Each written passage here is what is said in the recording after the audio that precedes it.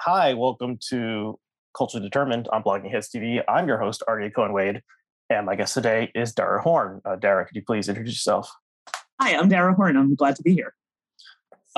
Thanks so much for coming on. So you are a novelist, a writer, and a professor, and you can add into that additional details as you want, but we're going to be talking about your new book, just released, People of Dead Jews, Reports from a Haunted Present. I'm holding it up to the camera. I really enjoyed it, although as we were saying before, there's a lot of, dark and serious stuff in this book, although you include some humor, and I think that that's key. But so thank you for coming on. And so I guess, my first question would be the title. This is a provocative title. Why did you pick it? Did you get pushback from editors or anything like that? And yeah, are you worried about people, not wanting to read this book on the subway or something? Yeah, well, if you find the title disturbing, you'll probably be even more disturbed by what's inside the book. So it is a fair warning. I actually did expect to get pushback on the title from my publisher, but they really didn't, which really surprised me. Maybe I could sort of do a psychological analysis about why, but I'm glad that they let me do this. The title comes from the first chapter of the book, which is an essay about Anne Frank, which sort of the explanation for why I wrote that chapter sort of tells you a little bit more about why I decided to write this book to begin with. And maybe are we ready to just go there? Sure. Okay. So I first started sort of thinking about this subject in 2018. And that was when Smithsonian Magazine asked me, they approached me and asked me to write an essay for them about Anne Frank. And I just remember getting this request and just feeling this total sense of dread, because I'm like, wow, I really don't want to write about Anne Frank. And, and I see you smiling. So I feel like, a lot of people maybe understand how that feels. Probably a lot of, certainly a lot of Jewish writers might have that feeling. But I was like, the logical thing to do would have been to turn down this assignment, but I'm a writer. I'm not a logical person. So I was sort of like, why do I not want this? Right. This is, and what I've learned is, as you mentioned, I published 5 novels. I'm a storyteller. And I was sort of, what I've learned for 20 years as a writer is that often the uncomfortable moments, whether it's in your imagination or in your experience, are where the story is. So I'm like, why don't I want to write about Anne Frank?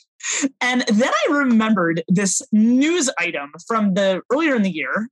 So this was again in 2018, of something that had happened at the Anne Frank Museum in Amsterdam. So this is Anne Frank was, hiding with her family and other persecuted Jews in these rooms in this office building in Amsterdam.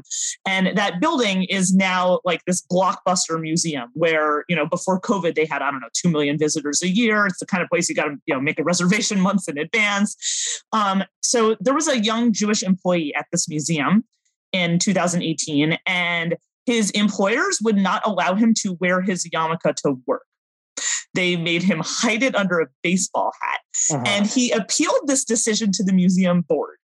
And the museum board then deliberated about this for 4 months and then finally relented and let this guy wear his yarmulke to work. And I just remember reading that news story and thinking, 4 months is a really long time for the Anne Frank house to ponder whether or not it was a good idea to force a Jew into hiding. And I'm just like, there's something going on here. This isn't a mistake. And so, I wrote this piece for Smithsonian, and the opening line of my piece that I published in Smithsonian, which is now the first chapter of the book, is people love dead Jews, living Jews, not so much. And it's about how there's this requirement that Jews erase part of their identity in order to participate in public conversations, in order to earn public empathy or respect. And so I was thinking about this. I published this piece, and then it was that piece came out in one of their fall issues in 2018. And it was a couple days after that piece came out that there was the shooting at the Tree of Life Synagogue in Pittsburgh. Uh-huh. And it was within hours of that attack, the New York Times called me and was like, would you like to write about this? And it was like, I just sort of had this realization that, all of my mainstream editors at, mainstream publications, like they always just wanted me to write about dead Jews. Like it just like kept happening again and again. Then there's another synagogue shooting. I became, as I put it in the book, I was like the New York Times' go-to person for the emerging literary genre of shul shooting op-eds. Like I didn't apply for this job. Right. And I was just sort of you said shul, just to clarify. Yes, shul shooting. Yes. School, yes. Not school shootings. I'm sure there's another go-to person they have for that. But unfortunately, this is a genre, right? So yes, it's shul shooting op-eds. And I was just like, why? And when I say why did this keep happening, I don't mean why do people keep, shooting up shuls? That part I understand. The part I don't understand is like why I am expected to sort of like wax beatific and inspiring, and like say something, about this for the New York Times or wherever. And what I realized is it's like people like to tell stories about dead Jews that make them feel better about themselves. And so that sort of was the motivation for the book. And I just remember after I published that, having a conversation with my husband where I was like, if I ever turn this into a book, like I should just call it People Love Dead Jews. And I was joking, but he was like, yeah, I think that's a really good idea. So, I mean, now it's time for, making coffee mugs and beach towels. So, and I should say, I have a podcast, which is a spinoff of the book, which is different stories from the book, called Adventures with Dead Jews. And so, maybe we could do, beach towels and coffee mugs for that one as well at this point. Yeah. There's been all this, maybe the biggest book of the last couple months in publishing was the Sally Rooney book, Beautiful World, Where Are You? And there were like beanies and tote bags and so forth with Beautiful World, Where Are You? And yeah, maybe the title makes it so that there can't be that exactly. But the first line of chapter 1, People Love Dead Jews, Living Jews Not So Much. I think that is iconic in a way, and it's possible that would be. I mean, it's epigrammatic and dark and funny, and it encapsulates a lot of what you're going for. And okay, so another general question: So a lot of the pieces, the majority of them were previously published as magazine or newspaper pieces or opinion pieces.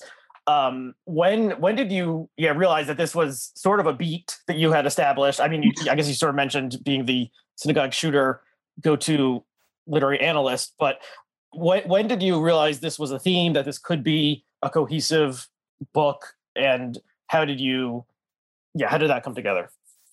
I mean, I sort of was just writing so many of these pieces and I was just getting angrier and angrier. And I think the point where I realized like how much of what I was doing was sort of, I never wrote a nonfiction book before. I mean, this is my 6th book, but all my other books are novels. And, to me, it's like, I see myself as a novelist. I see myself as a storyteller. And this was just sort of like, these like were just like, oh, I'm like writing these little articles around the sides of things. But then I just sort of realized that like all of these pieces are saying the same thing, right? They're on different subjects, but they're really making this same argument, which is about how Jews are required to erase themselves in order for other people to feel better about themselves, right? And what happened was I sort of just started seeing it in lots of different contexts. And then I got to the point where I'm writing pieces where like that don't really make sense necessarily for a mainstream publication, because there's not a news hook, or it's too long, or there's too much to explain. So then that's when it sort of becomes like the piece I did about the Merchant of Venice. That's a piece that's just in the book. There's a few other pieces there. I mean, there's even some of the pieces that were published before I've expanded and that changed and enlarged them. So, but I did realize that there's something going on here. Possibly when I did the trip to Harbin in China, which is, maybe a different part of the conversation. I don't know if we want to get there yet, but I did this reporting trip to this city in China that was built by Jews. And today there is one Jew in this city, and they now have invested all this money in building Jewish heritage sites. And I did that trip in January of 2019. And at that point sort of just realized like, that was a really long, that was a piece for a magazine, but for a tablet magazine, but it's a very, very long piece. And I just sort of realized like there's just a lot to say here, and there's a lot to explain. And also like, I'm not a polemical writer. I mean, I really am a storyteller. So like each of these stories in this book, they are stories. Like I am sort of taking you as the reader on a journey. Like I'm not sort of writing an op-ed where it's like, here's 4 reasons why you should believe X. Like, I'm not I'm not a polemical writer. I'm also not a polemical person. Like I've never like won an argument at a dinner table. Like I'm not, I'm just like, I'm not that person at all. Like I don't really use Twitter. Like, like I'm not interested in that. So, but what I am interested in is sort of like, taking you along with me on a journey and sort of showing you what I've seen. Mm-hmm.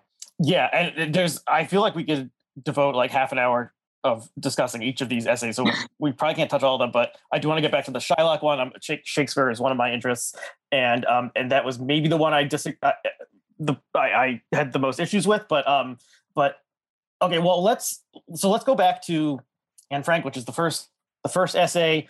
And this idea, well, is the Holocaust in popular understanding a Jewish tragedy, a universal tragedy, or a combination of the two? I think I would have to say a combination of the two. And is Anne Frank, how should she be understood as a paradigmatic victim of, intolerance, genocide, governmental violence, which is, I guess, maybe her current understanding, or a Jewish victim of Gentiles who murdered her? And I believe that throughout the book, you say that people were murdered in concentration camps by the Nazis, not they were killed. Often the word "killed" is used instead of murdered, but it does make sense that murder is what was happening there, not just killing. So I mean that this topic is super fraught, and but they sort of deracinization, is that a word? Would that be the correct word? Making Anne Frank into this symbol, and her most famous quote, think about it at the end, I believe people are good inside or at heart, or that's the ultimate famous quote from the diary. Like it does obscure the particular circumstances of her. And I mean, if people are going, I've never been to Denmark, so I've never visited a museum there. Holland, sorry. Yeah. But I have to think if people are going to visit this this space, it has to be a very particular experience. You're seeing where these people hid in this specific space, so it must be people who care about this one specific person who became the symbol of all Holocaust victims. And yet the story about the Jewish employee they wanted him to cover up his yarmulke, makes it seem like they don't particularly care about the specific characteristics of this one victim who came to stand in for. I think it's very generous. Yes, well, I think it's very generous to say they don't particularly care. It's active erasure. So the other example I gave in that piece, which is the first chapter of the book, is another incident that had happened at the Anne Frank Museum the year before, in 2017, which is that they have an audio guide display. Where they've got, 15 languages for their audio guide. And, like when you go to a museum and it says English and there's a little British flag and it says Francais and there's a little French flag, they've got however many languages. You get to Hebrew, no flag. Yeah, no flag. So, and, so this is not like I said, a PR mishap maybe, but not a mistake. We can assume they had conversations internally about whether to show an Israeli flag for the Hebrew translation or whether to omit it. And I assume the thinking was something like, well, there are a number of people in Europe and who visit this museum who aren't particular fans of the state of Israel. And so let's just not include that for. So exactly. Reason. There are a lot of people who are not cool with living Jews and are totally cool with dead ones, right? Like, Jews are awesome as long as they are dead. Or, we don't like Jews who are doing yucky things, living in Israel or, maybe practicing Judaism. So this is exactly the editing I'm talking about. So this is what, that Jews are required to erase themselves in order to be acceptable. I mean, this is exactly what led to the murder of Jews. So this is, and this is the distortion, right? So the thing that you mentioned, this line from Anne Frank's diary, where it's, oh, I still believe in spite of everything that people are truly good at heart, right? This is the line that's plastered on the walls of the museum. And it's on the back of the book jacket. And, as I put it in the piece, I'm like, we love, this line, we find this line to be inspiring, by which we mean it flatters us, right? It makes us feel forgiven for those lapses in Western civilization that lead to piles of murdered girls, right? Because, basically we have like absolution from a dead Jew, which, by the way, is like one of the foundations of a lot of Christian belief, right? Is that like, so some murdered Jew has offered us grace. Meanwhile, but like the problem with that is that that's not what happened, right? What happened is not that a dead girl offered us grace. What happened is Anne Frank wrote that line about people being good at heart 3 weeks before she met people who weren't good at heart. Like, that's what happened. She wrote that line. 3 weeks later, she's arrested, deported to Auschwitz. In Auschwitz, she met people who were not good at heart. So that's, first of all, the problem is you're obscuring this horror and you're making it seem like there's this like redemptive ending, which there isn't. But the bigger problem is also that like you are erasing an entire culture. So I used to ask people so I have a doctorate in Yiddish and Hebrew literature, and a lot of my novels deal with Jewish history and culture. And I used to ask people at my public events for these novels, how many people here can name 4 concentration camps? And that's like something a lot of the audience can do. And then I asked these same people, how many people here can name 4 Yiddish writers? 80% of the people murdered in the Holocaust were Yiddish speakers. Yiddish Yiddish speaking culture is extremely famously literary culture. Why do we care so much about how these people died if we don't care at all about how they lived? Mm-hmm. And, at the time, like I now look back at how I asked my audiences, and I think I was kind of naive actually, because I didn't realize what a massive role that like Jews play in this like wider world's imagination. Dead Jews are playing a role. They're being used as a metaphor. People don't give a crap about actual Jewish culture. In fact, all of Western culture is kind of designed against Jewish culture. There's a lot we could say about that. But this is, one of the reasons that Anne Frank is this like amazing, popular Holocaust victim is also that this is a person, she was actually quite atypical of people who died in the Holocaust, and that she is not speaking a Jewish language, right? She's part of the 15% of Holocaust victims or 20% of Holocaust victims who weren't primarily speaking a Jewish language. She's not particularly religious, right? She's, quote, just like you and me. And this is sort of the flaw in the way we teach people how not to be bigoted, right? Because when we teach people how not to be bigoted, we're saying to them, the reason you shouldn't hate Jews is because Jews are just like everyone else. Well, the problem with that is that, Jews spent 3,000 years not being like everyone else.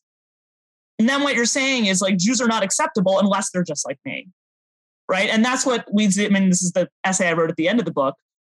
This is why, it's like we're in an uproar when people shoot up a liberal synagogue in Pittsburgh, Pennsylvania, but when, Hasidim are, beaten up on the streets, we kind of don't care. So that's a different, and there's, we can talk more about that, but this is sort of like, this is this erasure, right? It's this requirement that Jews erase themselves in order to participate in a wider non-Jewish world. And that's disgusting, and we need to call it out. And so that's what I'm really speaking about in that essay. Mm-hmm. There's a lot there. I'm thinking about, so, as longtime viewers and listeners know, I am Jewish, and I was also an English major in college. And if I had to name how many Jewish writers could I name, well, the only one that comes to mind is Shalom Aleichem. And I don't think I've ever maybe I've read 1 or 2 short stories, but of course he's most famous because his work was adapted freely into Fiddler on the Roof, the famous Broadway show and movie, which like sanitizes the stories and spoiler alert, the story is like one of the daughters kills herself, for example. That didn't make it to Broadway, right? There's a lot there, but we could talk about that also. Yes, and Frank as a, what would you call it, assimilated, westernized Jewish girl who her family was living in a city and in Western Europe, and this was not the average victim of Nazi violence, Jewish victim of Nazi violence, who was more likely to be someone living in Eastern Europe speaking Yiddish. So how did, it's of course historical happenstance that this girl wrote a diary that managed to be survive the Holocaust and be published by her surviving father. No, not historical happenstance. Okay, go ahead. Not historical happenstance, because that's what made it popular. Because in my essay about Anne Frank, I also have half of the essay is about her work, and then half of the essay is about a Yiddish diarist, Right. who also, very similar situation, young person murdered at Auschwitz, his diary is discovered after his death, but you probably haven't heard of it, right? This guy was a religious Polish Jew named Zalman Grudowski, who wrote his diary in Yiddish. His diary is about his work as part of the Sonderkommando, which was this group of Jewish prisoners who were forced by the Nazis to escort other Jewish prisoners into the gas chambers and then remove their bodies and burn them. And he was a religious man, and he was davening every day, praying every day. He was saying the Kaddish, the mourner's prayer, for all the people whose bodies he had burned every day. He died in a revolt that he had organized that, of course, lasted only one day. And I mean, it's like, which of these diaries is more popular? Right. And so I never heard of this you sure hadn't. Although, not for lack of trying. There was a movie, Son of Saul, that was based on his diaries. Oh, that's interesting. Because I was actually not for lack of trying. It's not like no one told you about this. That came out in 2015, I think. Yeah. I was actually listening to a won an podcast Academy where Award. Yeah. They mentioned they were talking about. That was based on his memoir and a few other people's. Yes, it was one of the foreign language nominees. Yeah. I think it was Hungarian. And so, okay, well, we can think. Well, people don't like to think about having to force other humans into gas chambers, and then they die, and then taking their bodies and their excrement out and burning it. That is horrible. Well, if you don't like to think about that, then maybe we shouldn't be talking about the Holocaust. Because that's what the Holocaust is. And so the story of the Holocaust is not like a feel-good story where we learn something wonderful about humanity. The Holocaust is about the destruction of European Jewish civilization by people burning somebody's bodies. Yes. Okay. I want to jump ahead a little bit to talking about the essay where you visit the Museum of Jewish Heritage. Is that what's called? Which is in Lower Manhattan. Yeah. There's a traveling Auschwitz exhibit. Yes. And speaking of Auschwitz, as we apparently are, yes. Yeah. So this is one of the later essays, and is it called Blockbuster Dead Jews or something like that? Yep. Blockbuster Dead Jews. Yes. And I missed this because I was not living in the New York area when this came through, but I probably not the sort of thing I probably would have gone to see anyway. And I haven't been to the Holocaust Museum.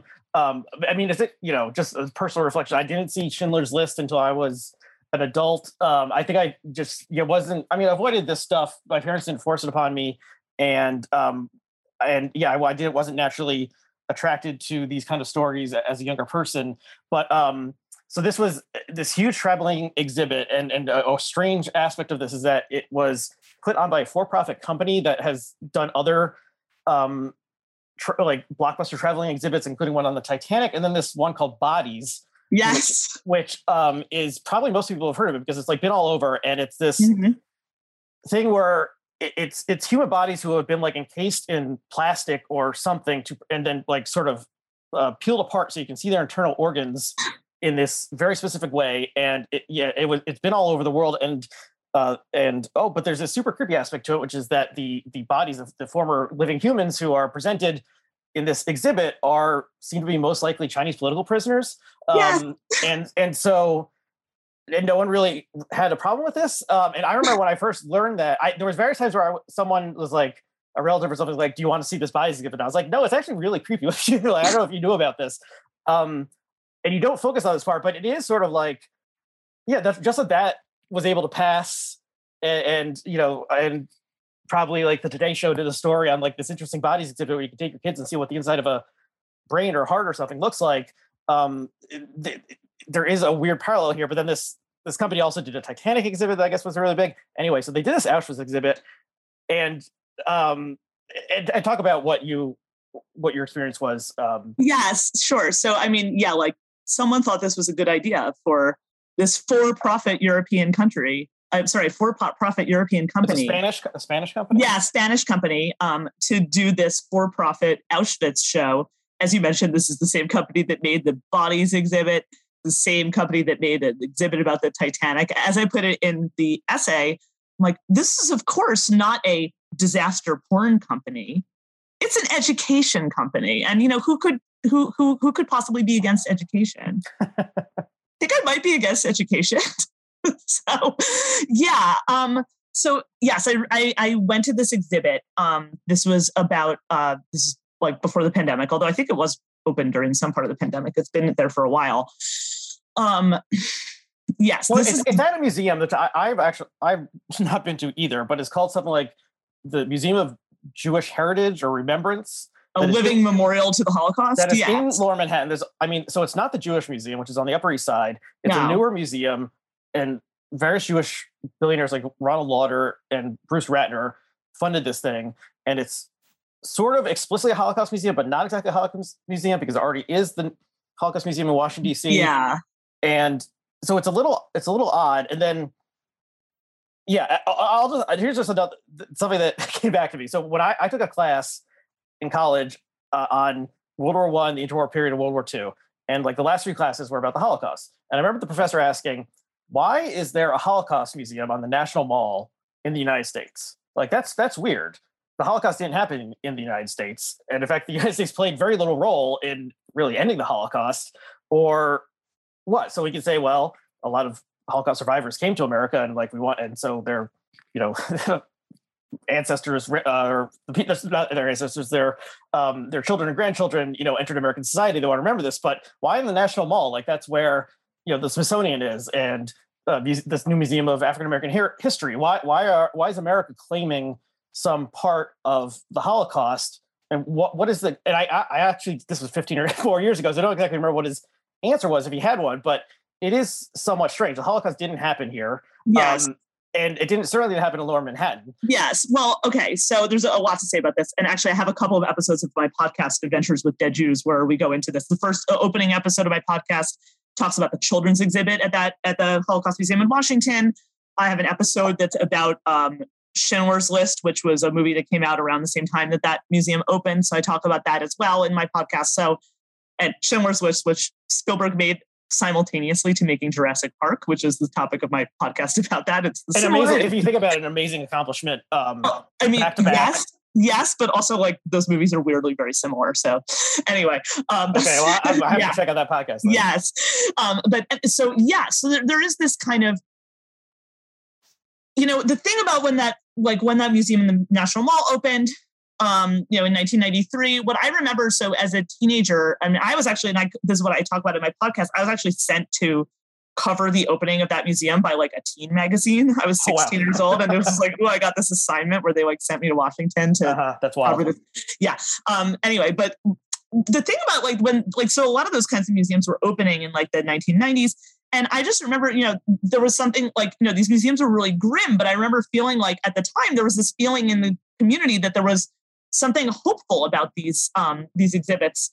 These museums had a very clear goal, which was there was this idea that people would go to these museums, they would see what the world had done to the Jews, where hating Jews would lead, and they would then stop hating Jews. So, I think it wasn't a ridiculous idea that Holocaust education prevents anti-Semitism, but I think, 20, 25, 30 years later, we can kind of evaluate whether or not it was effective. And I mean, I don't necessarily feel that it was effective. And that's sort of the shocking thing. So that's, is that I feel like that did not turn out, that did not really pay off in terms of if that was the investment the community was making at that time. What's disturbing about this exhibit, the one I'm writing about, the one that was in downtown Manhattan, is that this was not an exhibit like those where it was Jewish philanthropists or nonprofit groups that were trying to underwrite a better future. This is a for-profit European company, which is basically knows what the title of my book says. People love dead Jews. They're looking to make money, and they're a disaster porn company. And what's astonishing to me is you go to this exhibit and it's and this is an exhibit, they did, as I put it in my piece, they did everything right? They had all these world-class historians, it's very comprehensive. I mean, it takes hours and hours to get through this thing. I mean, as I put it in the piece, I'm like, it feels like a forced march, which yes, there's a room about forced march. Right? I mean, you're and I just remember feeling, and I'm in this exhibit and I'm like, why do I need to know this in granular detail? And then I'm like, okay, I know the sort of middle school reason is just those who don't study history are doomed to repeat it. We have to learn how low humanity can sink. I'm like, okay, I went to public middle school. I've been taught those things. But then I'm thinking there's something else going on here. And what we're really doing here is giving people ideas. I don't mean ideas about how to kill Jews, because that, there's no shortage of ideas like that, as I put it in the piece, going back to the book of Exodus, where, Pharaoh figures out that he can like drown Hebrew baby boys in the Nile and nobody cares. Right. So, I mean, like that's old. Nobody, that people know that, but what I said is giving people ideas about standards. Right. Yeah. The Holocaust is really bad and we shouldn't repeat it. And what that has come to mean is that anything short of the Holocaust is like not the Holocaust, which means the bar is rather high. Right. I mean, I have like in my piece, I have the whole list of like, here's a bunch of things that are not the Holocaust. And it's everything from like, shooting up a kosher grocery store to trolling people on social media to, I don't know, expelling all of the Jews from an entire country and seizing all their assets. Not the Holocaust. Right. Like I said, the bar is kind of high. So that's the first thing. But then the real problem in this exhibit that I saw is that, like, at the end of the exhibit, there's just like this room where they have all these like Holocaust survivors talking on a loop about like how all you need is love and people need to love each other. And I just was like enraged being here in this exhibit, being lectured about love. I'm like, the Holocaust didn't happen because of a lack of love. It happened because entire societies abdicated responsibility for their own problems and, decided to blame them on the people who historically have always represented the idea of responsibility, right? Jews are the ones who introduced the concept of commandedness to the world, right? People really freaking hate responsibility. And this exhibit is like, yay, not to be responsible for anything. All we need is love. Like, who's going to object to that? This is like, I mean, it's kind of like the idea that, educating people about the Holocaust prevents anti-Semitism. It's like, I object to that idea, and I object to the idea that all you need is love, because this is absurd. And, and then you start seeing like the deeper educational problem here, right? Which is that the world is only being taught about dead Jews, right? If you think about like a kid's social studies textbook, and I've got 4 kids in my house, I got a lot of these social studies textbooks lying around. What does it say about Jews in a general education social studies textbook? Well, okay, there's a paragraph at the beginning of the book. If it's got an ancient civilization part, there's a paragraph about the Israelites. Doesn't mention that the Israelites and the Jews are the same people. This is just like, those are like dead people from a long time ago. They might as well be, Phoenicians. Okay, there's that at the beginning of the book. And then there's like, as you mentioned, there's like the chapter about the Holocaust at the end. There's no content to this civilization, right? Like, this is not, we're not like I said, we care a whole lot about how these people died. We don't care at all about how these people lived. And the result of that is that living Jews are unacceptable. And that's actually what we're saying. And I could talk more about this, but like, think about how differently you would be learning world history if you learned about the presence of Jews in history. And I mean this very literally. Where I live in New Jersey, my children's school district, they have they do ancient civilizations in 6th grade. That's the curriculum. And with each of my children, when they've got to 6th grade, the ones who have gotten to 6th grade, each of them have like come home from school at some point during that year saying to me, Mom, I'm really confused. Because what they say is like, in school, we're learning about all these great civilizations. We learned about ancient Egypt. We learned about ancient Persia. We learned about ancient Greece, ancient Rome, ancient Babylonia.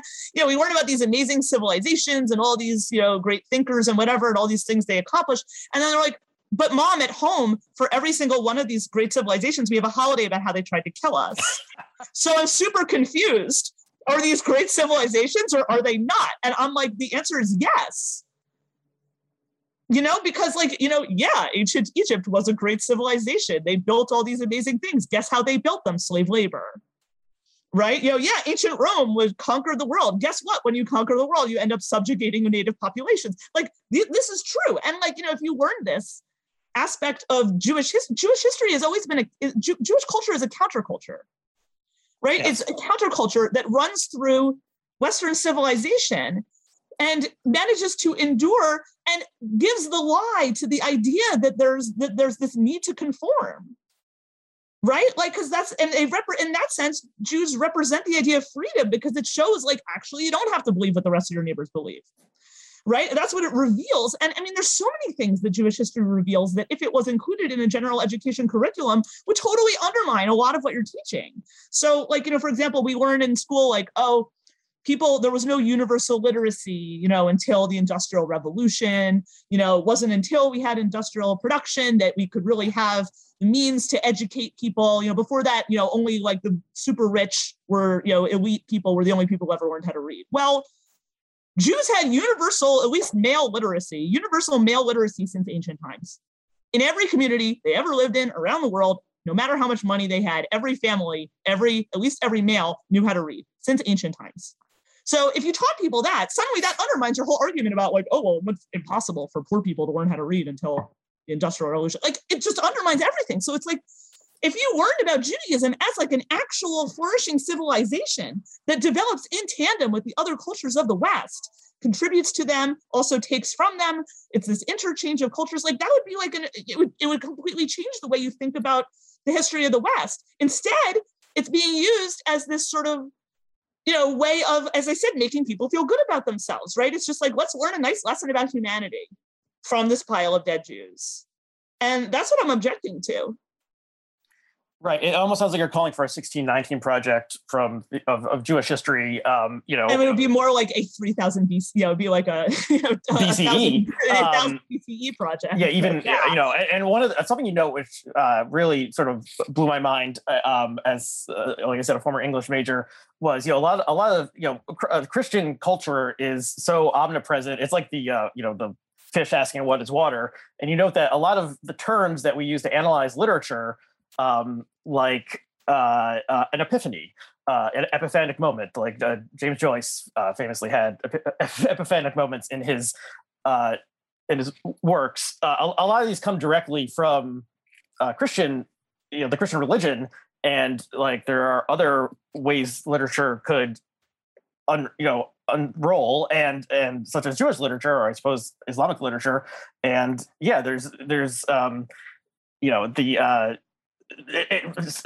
please fill in what some of the other terms that you identify as specifically Christian origin, which are now sort of supposedly value neutral terms that we use in terms of storytelling and so forth. But there's other narratives, but just the fact that Western culture is so, even though the church is much less powerful than it once was, like we're swimming in this Christian culture, and if you're a Jew, maybe you notice that somewhat, and if you're not a Jew, it's harder to see that. Yeah. So what you're referring to is a chapter in the book that I have about literature, fictional dead Jews, as I put it, which is about this. It opens with this like message I once got from a reader of one of my novels. Was reading a book it was one of my novels that's about a pogrom survivor, and she's like, dear Miss Horn, I was reading your book and I got to this part about people beating a horse, and I threw the book across the room. I feel really like the purpose of literature should be to uplift us and give us a redemptive message and allow us to laugh and enjoy. That's what literature is for. And I wrote a reply to this reader, which I did not send, where I was like, dear Denise, sorry about the horse. It was a reference to A Scene in Crime and Punishment, which is another book you might want to avoid, right? You also should steer clear of the Hebrew Bible. It's not a great book for people who want to laugh and enjoy. And so, but the really was asking the question, like, what is literature for? And as you say, and as I describe in the book, a lot of our expectations of just what literature does do come from Christianity. So you mentioned the idea of like that there's going to be this epiphany, where the main character realizes something. It's even more basic than that. Like we want the good guys to be saved. Right? Like even that language of saving people, right? I mean, or this idea of like, there should be a moment of grace, right? I mean, these are these expectations. And I mean, I ran into this because I was in graduate school doing a PhD in comparative literature. And, this is like the literary theorists I was studying were basing themselves on this like Christian tradition, even as you say, perhaps not even always necessarily consciously.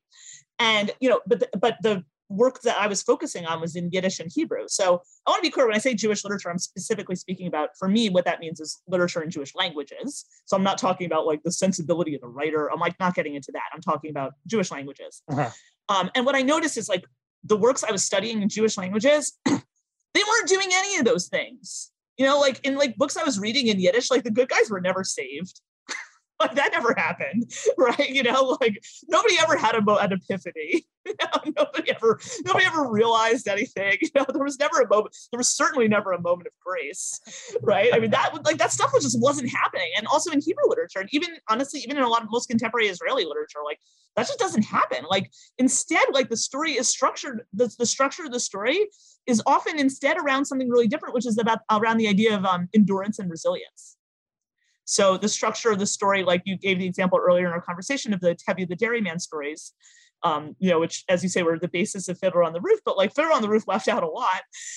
And, you know, I mean, it's really devastating and depressing. Like I said, one of the daughters kills herself. That didn't make it to Broadway. Muttle drops dead after, like, you know, he and Seidel have like 4 little kids, and then he just suddenly has a heart attack and dies. Like that's not on Broadway. Golda dies. I mean, like, you know, like everybody dies. Very horrible things happen. One daughter finally fulfills the father's wishes and marries a rich man who then like loses, you know, it's an abusive marriage, and then he loses all his money in the Russo-Japanese War, and they end up in a sweatshop in New York. I mean, it's just terrible. But what's amazing is like in that whole story, like Tevye, like he never has an epiphany. He never like has a moment of grace, you know.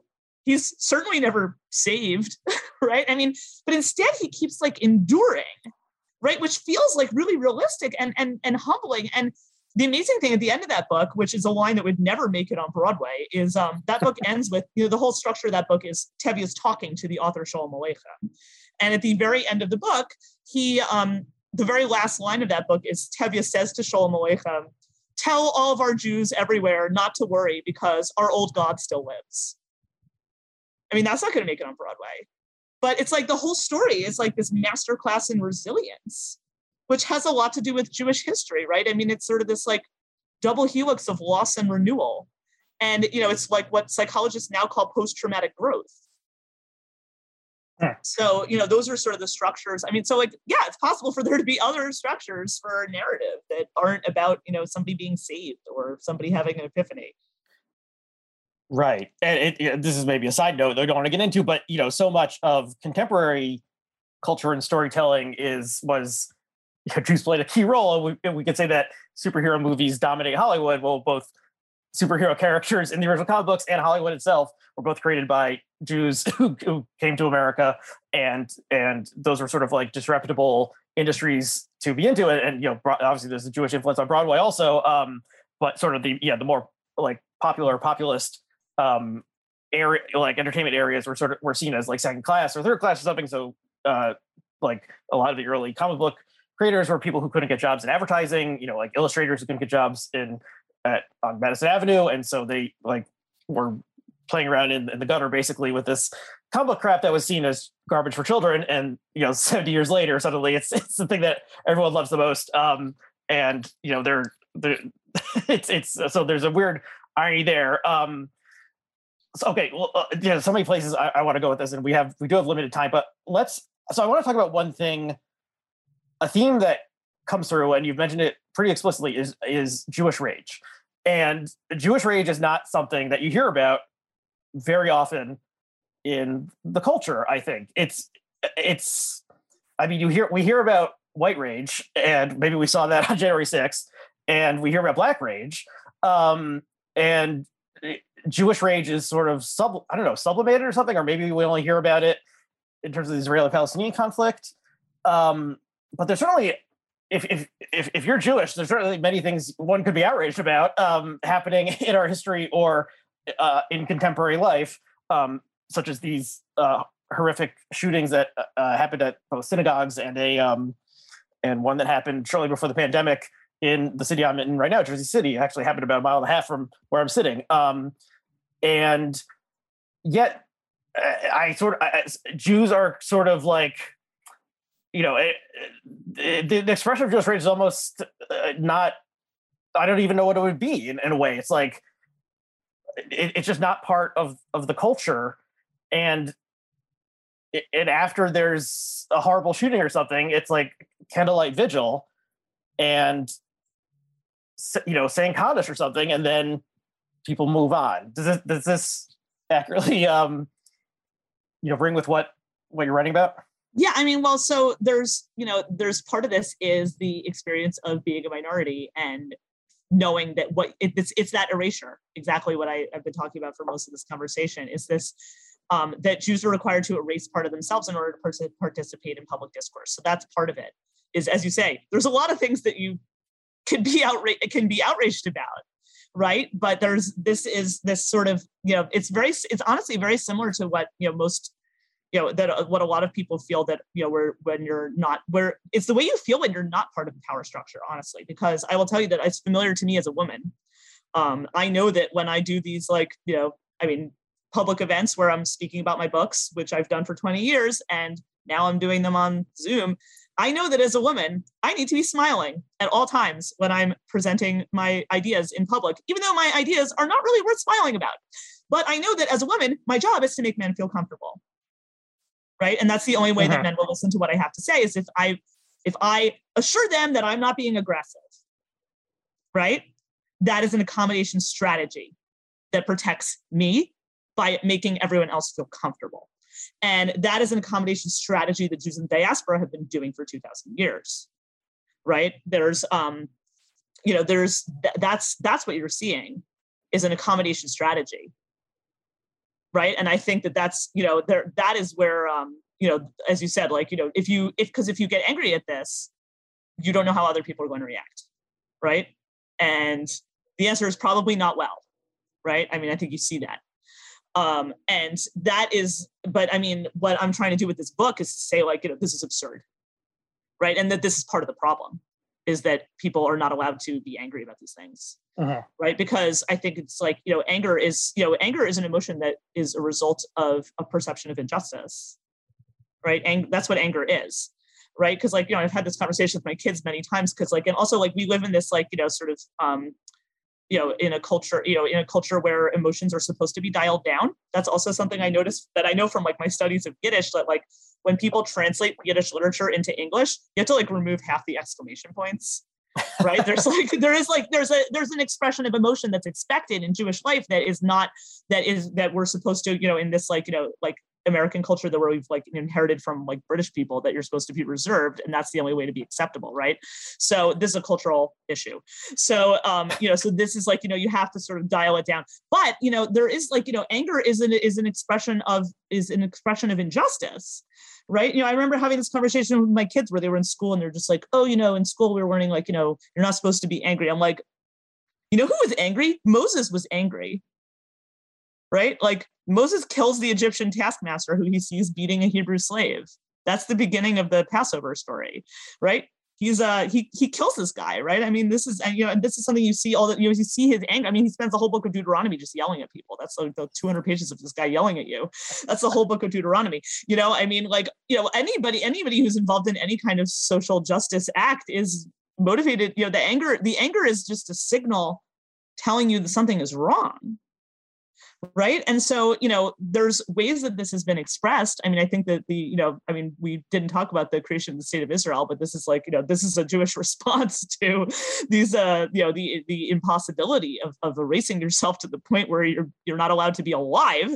That's one response. But, for people, like myself, who are living in a non-Jewish society, you are honestly walking a fine line where you are you're always aware of and I say aware, it's not even conscious. It's as you said, it's oh, what are we supposed to do after these people are shot? I guess we'll just have a candlelight vigil. It's well, no, there's a lot of things you could do, but you have thousands of years of sort of information telling you that you can't, and that you aren't going to have allies.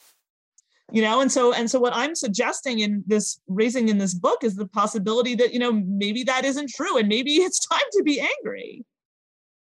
I think that's well put. And I just this in a comic register personally is that, these broadcasts up here on YouTube, and there's plenty of YouTube commenters who sound off on things. And a couple of ones that I've done with the historian Daniel Bessner, people have commented why are you guys interrupting each other so much? You're being so rude. And I just realized, these people have never seen Jews talking to each other before. So American Jews are and I've worked very hard not to interrupt you. But it's very polite, and you've learned partly because I'm a woman too. That's true also. Yeah. So these things get coded in different ways, but you're talking over each other, or heated arguments. These are not exclusive to Jewish American culture, and probably many immigrant cultures bring this sort of thing over. But yeah, the sort of light wasp cultural default that America inherited from our former colonial masters still sort of rules the roost. And there's different ways one could be. Okay, let me you provided sort of a segue to the idea of Jews basically being quiet or changing themselves in order to not anger the Gentiles. Your chapter about Ellis Island and the myth of Jewish last names in Ellis Island. And I will tell my own personal story, and you can tell me whether this is a myth that that never happened or not. But please explain your Ellis Island chapter. Sure. So the chapter of my book about Ellis Island is called Legends of Dead Jews, and it's about how there's this mythology that's passed down in many American Jewish families that their Jewish sounding last name was changed by some bumbling immigration officer at Ellis Island to something that sounds less Jewish. And this is sort of this mythology, and it's not, the other ethnic groups have this mythology too. I mean, it was I think in the movie The Godfather 2, there's a sign, when Vito Corleone is in Ellis Island or something. So it's like, it's not unique to Jews. But this is a mythology, right? It's not true. No one ever changed anyone's names at Ellis Island. Your ancestors were not the exception. Nobody at Ellis Island wrote down people's names. They were working from ships' manifests that were compiled at the port of origin. And at the port of origin, it's not like this mythic scenario was happening at port of origin either, because those manifests were compiled from state-issued documents. And so this, this idea that there's like some bozo who's like moving a line along and is writing down your name and can't understand your accent. I mean, also like the other thing is like immigration officers at Ellis Island were like highly trained people. They were required to know at least 3 languages, and other interpreters were circulating constantly to ensure competency. Like, this is not a situation where people like somebody didn't understand Yiddish. Like, Yiddish was like a very common language at Ellis Island. But also the other thing is that we have court records. The historian Kirsten Vermegwick published a book called A Rosenberg by Any Other Name, and she tracks all these court files, tens and tens of thousands of court records in New York City civil court of American Jewish immigrants and their children. It's actually mostly their children going to city court to change their names. You had to submit a petition. So there's records of people changing their names. So this is a mythology. So I've talked about this before, and I've written about it before. And what was amazing to me was every time I would mention this in like a public talk or write about it in an article, I would just get mobbed by like pissed off American Jews who are like, "You're wrong. My great grandfather wouldn't lie." And I'm like, your great grandfather lied, right? Your great grandfather lied. And, what was interesting to me was like, that these people who were otherwise very educated people who were very skeptical, like these are not like people who are believing random internet myths. And like, but they were so attached to this mythology, right? That's what was interesting to me, is that what that tells me, again, the uncomfortable moments are where the story is that this story is doing important emotional work for people. And the important emotional work that it did for the American Jewish community is that it masked the presence of American anti-Semitism for like multiple generations, right? Because when you read through those court filings, you find out like people had to tell the court why they were changing their names. And like American Jews like couldn't get a job, right? Couldn't stay in a hotel, couldn't get into a school. Their, children were being beat up in elementary school. Like, I mean, this is like, and you note that it's often the reasons given, which are recorded on legal documents, often along the lines of, it was giving me trouble in business or something like that. So it's not explicitly like the anti-Semites were coming for me. It's more like we want our children to succeed in America. Something along those lines. Yes, that's right. So there's 2 layers to this, right? There's the mythology, but then under the mythology, you see the mythology starting to appear in the court documents themselves, right? Because, and this is what I write about in the book, the court documents themselves, petitioners had to give a reason why they were changing their name. Virtually none of these people with Jewish sounding names, virtually none of them mention anti-Semitism. They make up other names for it. They say, Lefkowitz is hard to pronounce. It's like, how many ways are there to pronounce Lefkowitz? Cohen is a foreign sounding name, and it makes it difficult to secure employment. It's like, well, I mean, you don't see, like, what else is a foreign sounding name? Lindbergh. You know what else is a foreign sounding name? DiMaggio. Also LaGuardia. Also Juilliard. Also Roosevelt. Foreign, difficult to spell, difficult to pronounce, right? I mean, Eisenhower, very difficult to spell and pronounce, very foreign sounding.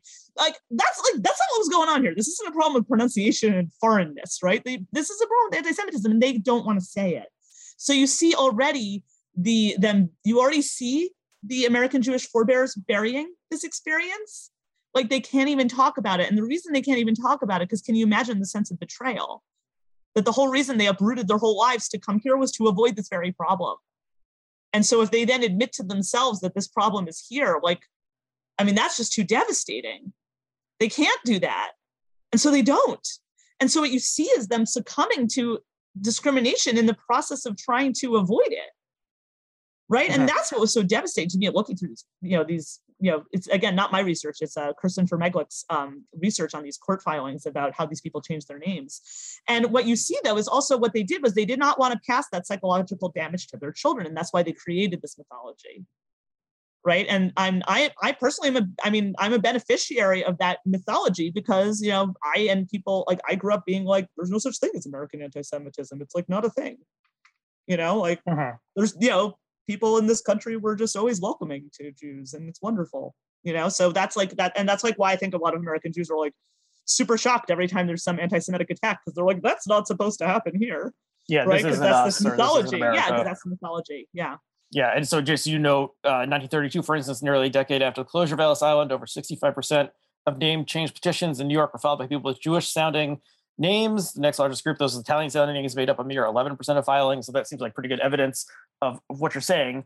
And again, not my research. I want to credit Kristen Vermeglick, whose name I have trouble pronouncing. Okay, so let me tell you my family's story, myth, legend, and you tell me how it strikes you, which is that, so my last name is Cohen Wade, and so half of that is Cohen, and but the great-grandfather or whatever who came over, his actual last name was Kagan.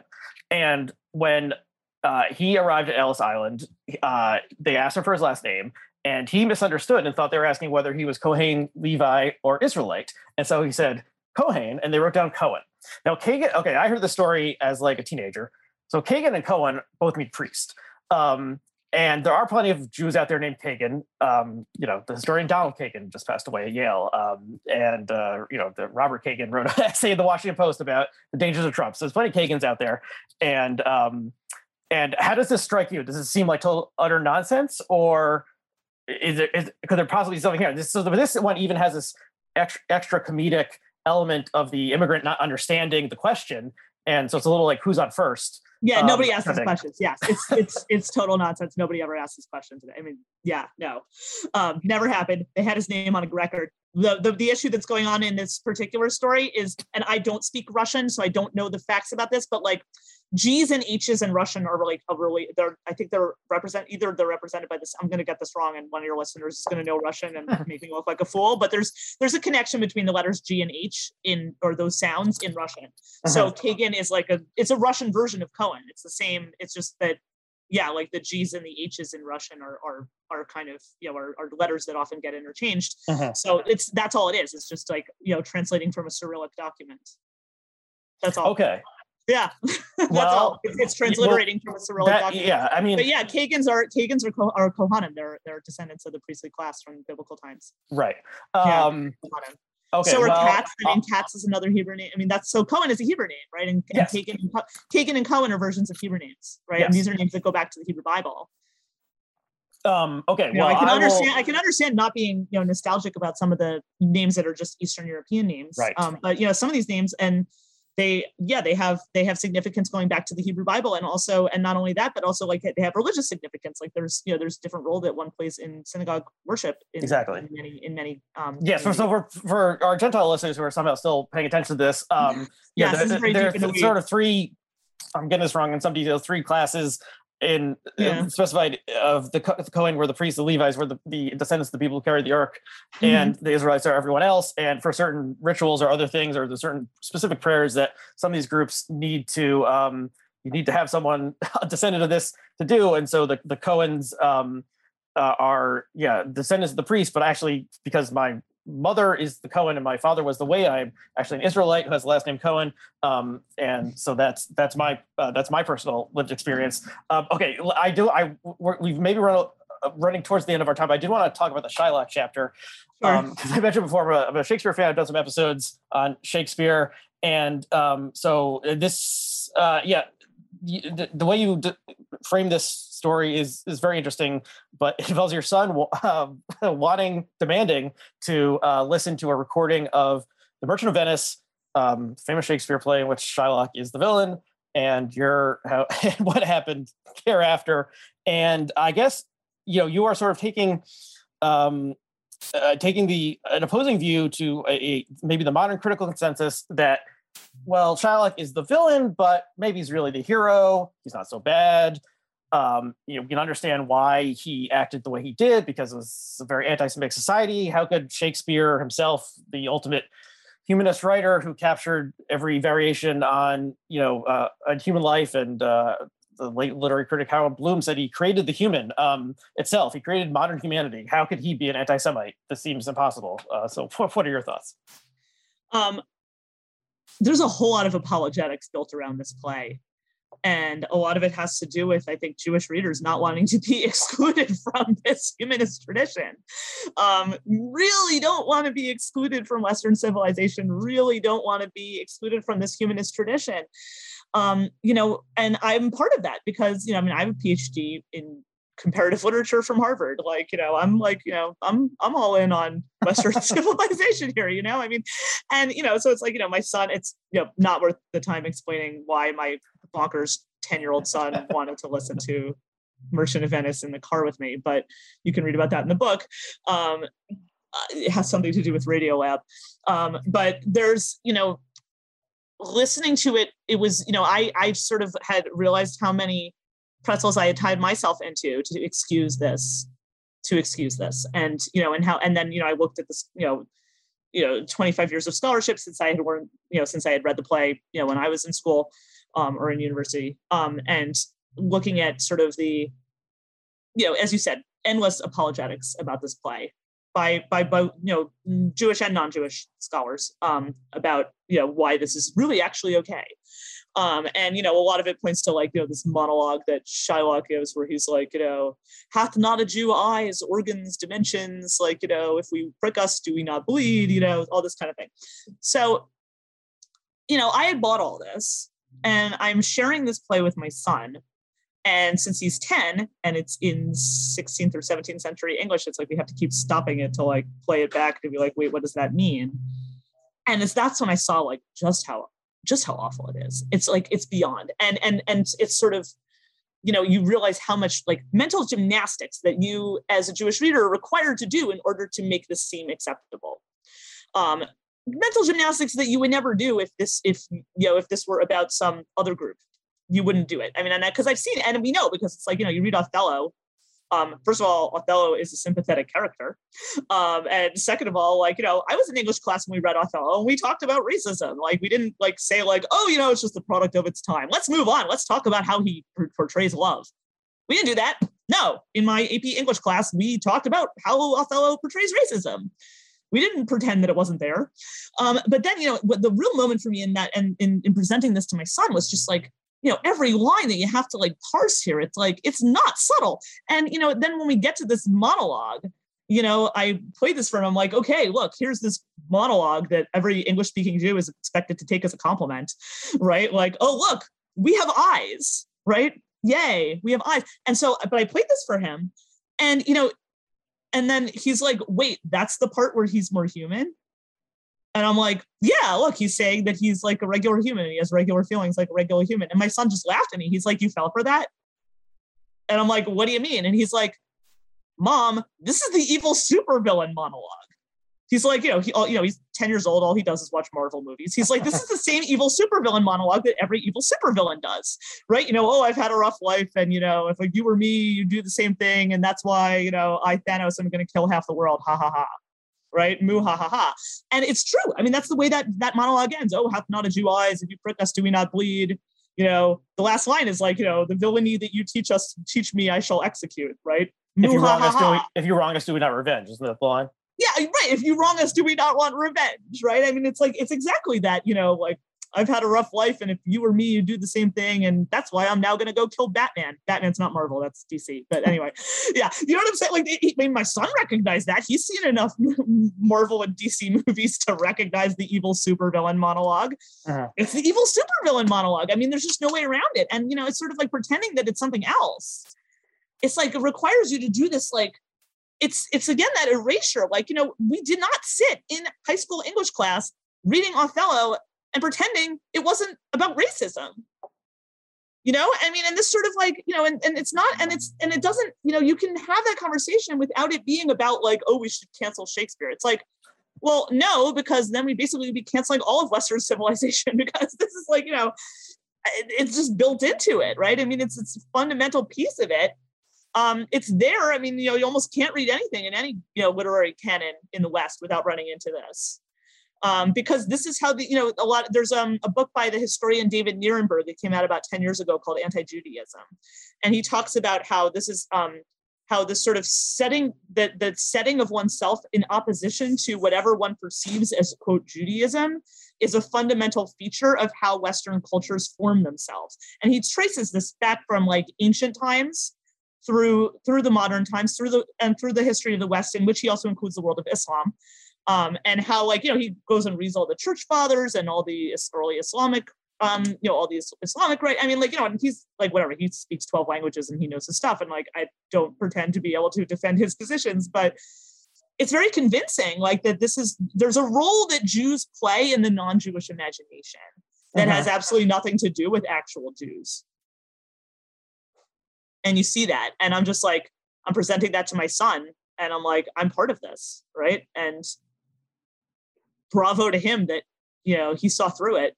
He's, 10 years old, he saw through it, and, I didn't. I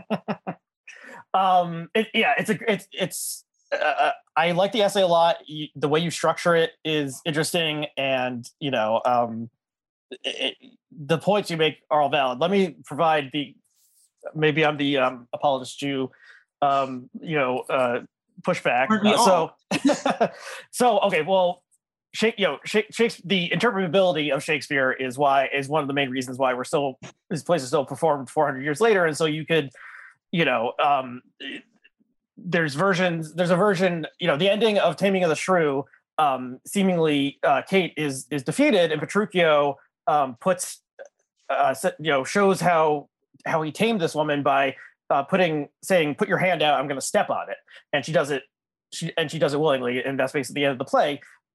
There's versions of the performance where she flips him up and the brawling continues. So the openness of the text is part of why, there's every version of Shakespeare is like performed in different eras and with different mixed race casting, et cetera, et cetera. So there is that, but it is a text, and we have it there. It's a very strange play. The fact that it exists is strange, and we need to reckon with it. And I haven't read it since like 2003 or so, but okay, so the Merchant of Venice is not Shylock, or the Merchant of Venice is Antonio, right? Shylock is the villain in a romantic comedy, and he's sort of the side character. And if I'm remembering my Harold Bloom correctly, he argues that this is one of Shakespeare's early plays, and that Shakespeare's creative powers were more powerful than he realized. So he's using the stock character of the avaricious Jew, and I think Bloom notes that possibly whoever portrayed this on the Renaissance stage would have been wearing a mask with a giant nose. So essentially it was like a clown almost, whereas the other characters would not be wearing, would be barefaced. And, and when he came on— Is this the part where you're convincing me that this is better than I think it is? Well, when he came on, people would be throwing tomatoes at this character immediately, like a Punch and Judy show, because here's the stock villain, the Jew.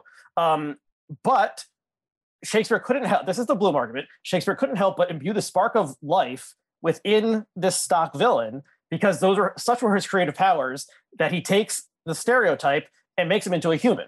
So he is even though he's both a stock villain and he ends up being silenced and forced to convert to Christianity, and he doesn't get his pound of flesh. He goes off, and that's the end. And there's like 20 more minutes of this strange marriage plot with these with the cross-dressing and all sorts of nonsense where you're like, wait, this is still going on. Why is this happening? But it's like, but all the other characters, with the exception because we don't care about the villain. That's why it's happening.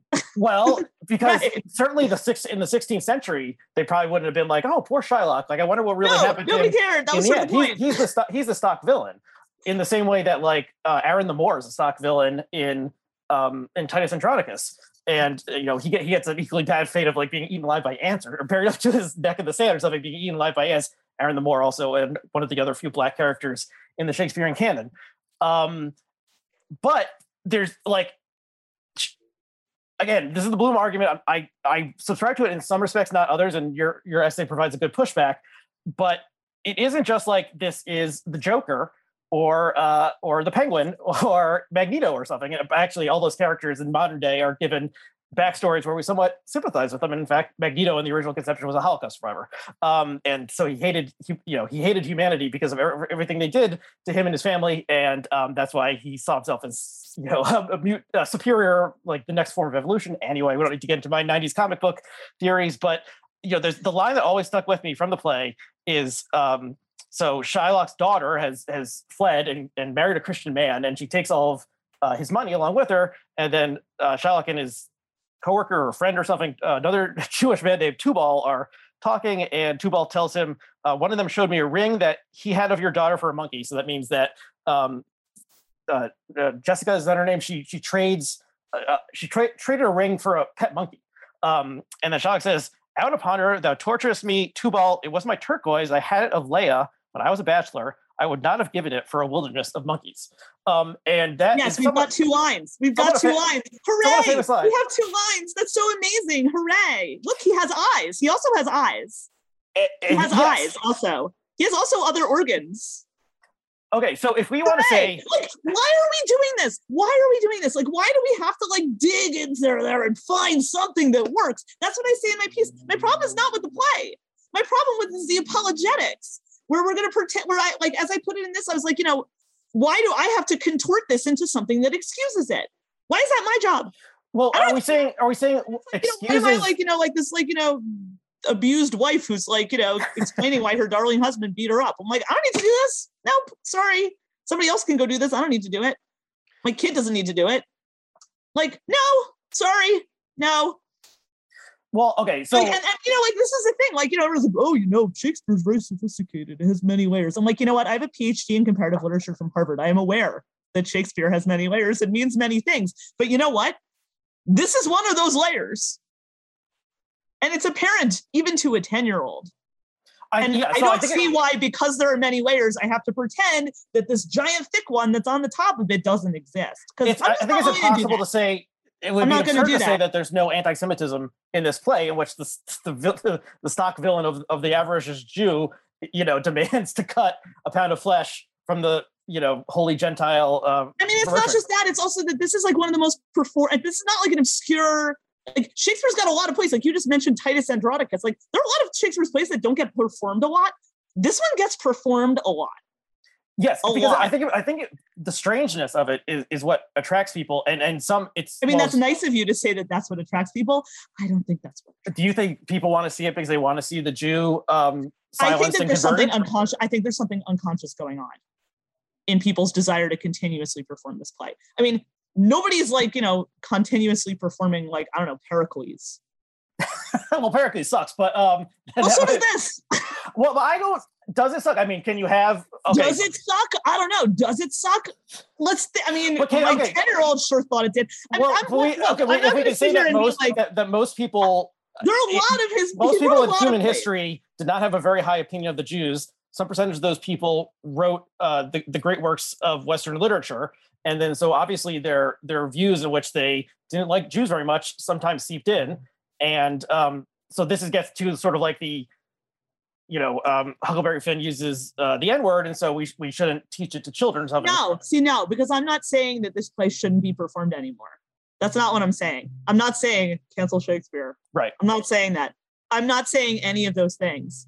I'm just saying that we don't need to lie to ourselves about what this play is doing. That's all I'm saying. That we don't need to. We read, like I said, we read Othello in English class in high school, and we talked about it, and we talked about what Shakespeare's doing, and we also talked about the problems with it. Is Merchant of Venice taught in high school generally? We read it in high school. Yeah, we read it in high school, and they told us so much. They said it's actually not, it's just a product of its time. It's not anti-Semitic because, look, it's so much better than, the Jew of Malta where the guy's walking around poisoning wells. Right. I'm like, that's kind of a low bar. He didn't poison any wells. He only tried to kill someone and then was saved. They prevented him from murdering someone. Okay, well, just maybe I'm just tired of this. I don't need to sit through this. Well, let me say one more. That's what I'm saying for this whole book. That's what the argument of the whole book is. I don't need to sit here and talk about how Anne Frank is a wonderful model for humanity, but we're not going to display the Israeli flag with the audio guide because that might offend someone. Right. I'm not going to sit here and do that. She's a great model for humanity, but we're not letting you wear your yarmulke to work because, that's icky. No, not going to participate in that. I'm just saying, all I'm saying is, I don't need to participate in apologizing. I mean, that's what I'm saying. I'm not saying this shouldn't exist. I'm not saying we should never perform it. I'm not saying we shouldn't read it. I'm saying if we're going to read it, I don't need to participate in the apologetics. That's all I'm saying. Right. And like I said, someone claiming that there's no anti-Semitism. The uncomfortable moments are interesting to me. What I'm interested in is, you're not the only reader who's responded this way. People are very attached. Jewish readers are very attached to figuring out a way to make this okay. English-speaking Jews are very attached to figuring out a way, in the same way that American Jewish ancestors were, and American Jews today, very attached to that Ellis Island myth. Very attached. Well, I'll just say, claiming there's no anti-Semitism in the play, I think that's absurd. It's plainly anti-Semitism in the play. You're not making the cancel culture, cancel Shakespeare argument. It will continue to be formed. I mean, I think there's ways we read Othello today that would not have, the 16th century viewers or readers would not have read him. I mean, Correct. It's possible that he's really Arab and not, he's from North Africa. He's not Black. He's definitely not African American, as we because of course it means something different today. Yes, but it's so Raul Julia famously played means something different today. Raul Julia played also Othello. The way it's performed. I mean, it's like there historians of theater who will tell you that it's only since the Holocaust that people have even tried to perform Merchant of Venice in any way that makes Shylock at all sympathetic. Prior to the Holocaust, you couldn't find a performance of Merchant of Venice that wasn't all in on like you said, like the guy wearing a mask. Yeah, and I think it's only after the Holocaust that people were if you see old prints from the late 19th century of the tableau of various Shakespeare scenes, the Shylock character is this hunched, hook-nosed guy. But there's not obviously, you object. There's something there that draws audiences in such that the final scene with the absurd marriage thing where, because it's a romantic comedy, we need to pair all these people up and everyone lives happily ever after, except for Shylock, who's been pushed off stage and never reappears. There's a reason that when in a modern production of it, often this is either excised entirely, or you're like, what the fuck is going on? Why is this play still going? What is with this stuff is it with the treasure boxes or something? There's something, or is that a different play? Yes. Yeah, yes. It's just there's this thing that goes on. Yes, and you're hijinks ensue. Yeah, why is she not revealing herself dressed up as the male judge? And because they're celebrating his demise, and they're enjoying his wealth that they've and so the modern some people who read or view this play in the contemporary stage are like, who are these monsters? There's one person on stage who kind of seems like a human, and that's the villain, and then at the end you're like, this is bizarre, this celebration going on, and taking we're celebrating the dispossession of a Jewish moneylender. So I just think, I mean, is it possible to like, do the play against the grain? Yeah, but you are doing it against the grain. I mean, wasn't there the thing I was listening to with my son was a BBC radio from, I don't know, 10 years ago. And I mean, well, I assume they performed every line because that's the BBC. They perform every line as the BBC. And I mean, it's not just that, but like, they had some, everybody speaking BBC received English except for the Shylock character who's like doing a Cockney thing. Right? Like they weren't trying. And then there's like a little preamble before the play starts where like the, whoever the announcer is like, this play is a critique of capitalism. I'm like, oh, is that what it is? Well, it's, the mutability of Shakespeare means my that son's like, what's capitalism? Yeah, the mutability of Shakespeare makes it such that you could talking about that, usually. but there'd be some problems with it. But there's an Al Pacino movie called Shylock that's this weird sort of half documentary, half performance capture of him playing Shylock on stage or something. This came out in the 90s and I saw it years ago. But like, Al Pacino obviously not Jewish, but he is, the play takes place in Venice, so it's about Italian Jews, or at least a couple Italian Jews.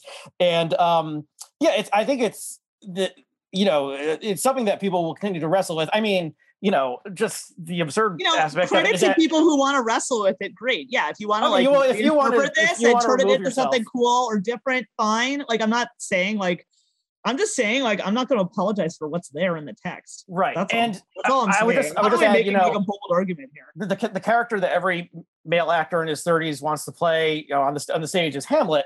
Hamlet, horrible person. He causes the death of a dozen different people. Fucks up continually. Seems to be, he's possibly a nihilist. Thinks about killing himself. This is not someone you would want your daughter dating or something. So, taking these things. Yeah, but he's the Prince of Denmark. That's true, but even so, why does he never become the king of Denmark? You have to think about that. But Hamlet, the hero, the tragic hero. Macbeth. Yeah, but Shylock's not the hero. Right, and the play is not about him; it's about it's not about him. That's what I'm saying. So that's this erasure again, right? So in my podcast, I have this episode about Schindler's List, where I had seen that movie as a teenager, and I rewatched the movie, and I'm like, there are no Jewish characters in this movie.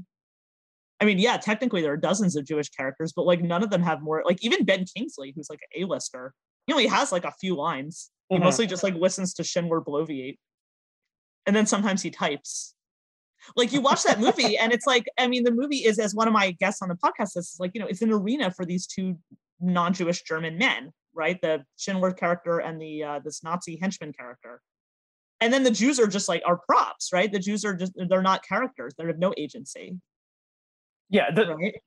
Why Spielberg, the great American Jewish director, chose to make this his Holocaust project is a deep subject, so I wish you'll have to listen to my podcast. Yeah, next one. So I should Adventures with Dead Jews. I should tune into that. The links to that will be below. Okay, we've gone on a little bit long. I just want to briefly mention a piece that you just published in the Times about the last Jew in Afghanistan. Yesterday, so there's parts of this we haven't even mentioned. You have this long essay.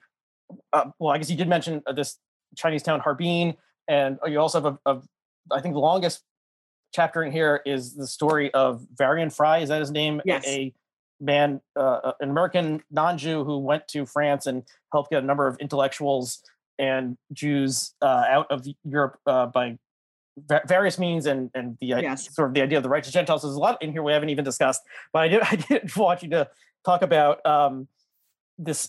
Yeah, the story. Okay, the collapse of American rule in Afghanistan led people to return to this figure who there was once two Jews in Afghanistan under the Taliban.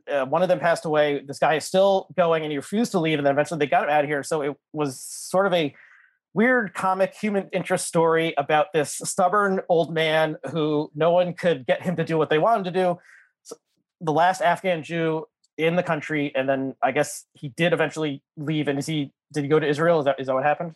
I think he's now in Queens because, part of it also was that he was refusing to give his wife a religious divorce. Yes. It's a complicated story. He didn't want to go to Israel because then he was going to because that's he was going to face charges in Israel for refusing to give his wife a religious divorce. Right. So this is quite a character, he's not a pleasant person. Yeah. But I mean, yes. Yeah. Okay. But talk about the argument that you made in yeah, the piece. he's not a pleasant person, but I mean, this whole like, let's talk about this like goofy guy. I mean, it's sort of like people who are like, oh, George Floyd was a drug dealer. It's like, I don't care if he was a serial killer, right? Like, that's not what we're talking about here, right? So, I mean, that's sort of like, so what I say in the piece is that, so like these story of like the last Jew of Afghanistan, because he was this like goofy guy, it was turned into this like, Mel Brooks moment in like this otherwise like horror story about like the takeover, the Taliban takeover. And, and I sort of just looked at how like it really was like used by a lot of press reports as like this like kind of comic relief, right? It's like, oh, this goofball who won't leave Kabul, and he has a pet partridge and whatever stupid things. But like what I said in the piece, and my piece, to be clear, like it's not about the Taliban, it's not about this guy. It's about, I said, like when I read about this guy, what I really realized was like, there are a lot of countries that have had their last Jew, right? And like many, many countries. And the way we tell these stories is part of the problem, right? Because you have many countries that have had their last Jew. And then what happens is decades later, they restore, they decide that, these were societies that didn't want the Jews around when they were alive. But now that they're gone, they pine for the dead Jews. And then there's this whole phenomenon called Jewish heritage sites, which, and this I didn't put in the piece, but I put in my book, there's this tourist industry concept of Jewish heritage sites, which that term is this brilliant piece of marketing, right? Because like, it sounds so much better than property seized from dead or expelled Jews, right? Like nobody wants to go to that, right? Like Jewish heritage site, it sounds so benign, right? But it's like this like ridiculous, thing where like, after all the Jews are gone, as I put it in the Times piece, it's like, the self-righteous act of memory keeping is like so much more convenient without like insufferable living Jews getting in the way, right? And then you have like, and look, I mean, some of these places are, as I say in the piece, like, are maintained by like, people who are truly scholars and sincere and learned people who, have a lot of courage and are doing this against the grain of their society. Good for them. There are a whole lot of these places, as I put it, that are like Epcot pavilions, that they're like, selling bobbleheads. And it's like, you go to these places, and I've been to these places. So there's the chapter in my book about China is like this, because the city in China it's not worth explaining because it's going to take too long, but it's a city in China that, for reasons that you can read about in the book, was entirely built by Russian Jews in the early 20th century. And for reasons you can read about in the book, the lives of these Jews were made increasingly impossible until the last Jewish family left in 1962. Today, there is one Jew in the city, but the government has decided to invest $30 million in restoring what they call Jewish heritage sites. And what's amazing about the Chinese example is that they said the quiet part out loud. They held what they called an international conference on economic cooperation between China and the world's Jews. And the mayor of this Chinese city talked about wonderful, esteemed Jews that he admires so much, like J.P. Morgan and Nelson Rockefeller. By the way, those people were not Jewish, in case you were curious. I mean, he's like, and basically he's like, now that we're restoring these Jewish heritage sites, Jews will come and give us their money as tourists and also as investors. He basically just, like I said, he said the quiet part out loud. Yeah, it's funny, the lack of pretense, which wouldn't have happened if this had been in Lithuania or something. And there's also usually there's a pretense. Yeah, I don't think you mentioned this, but there's this genre. I think, is it China or South Korea? I can't remember reading. There was a genre of sort of like self-help books published that were like the wisdom of the Jews, teaching you how to like invest your money correctly. And in China, they're like popular bestsellers. Okay, but not actually written by Jews. For making money. Yes. Yeah, the Jew as symbol versus Jew as lived person. It's just a metaphor for something. It's serving this. It's doing emotional work for the people who are there, and it's a cynical thing where, I mean, yes, it's like pining for live Jewish tourists and their magic Jewish money. Sometimes it's even more cynical than that. I was surprised. So I've mentioned in the Times piece the Egyptian example, which is, Egypt is a country that had an enormous Jewish community that predated Islam by 6 centuries. All these people were forced out by Nasser during the dictatorship in the 1950s. They all were forced to leave the country. Most of them had their assets seized. So I mean, but now, there's, I think, less than 10 very elderly Jews who still remain in Egypt. Now that there's basically almost no Jews in Egypt, the Egyptian government is now investing all this money in restoring these synagogues as tourist attractions. Cynical enough by itself. after, so my piece just came out in the Times yesterday. I was talking to a friend who has done a lot of like, reporting from Egypt. And he was like, for them in the Egyptian case, it's not even just about tourists. They want to go to get money from UNESCO.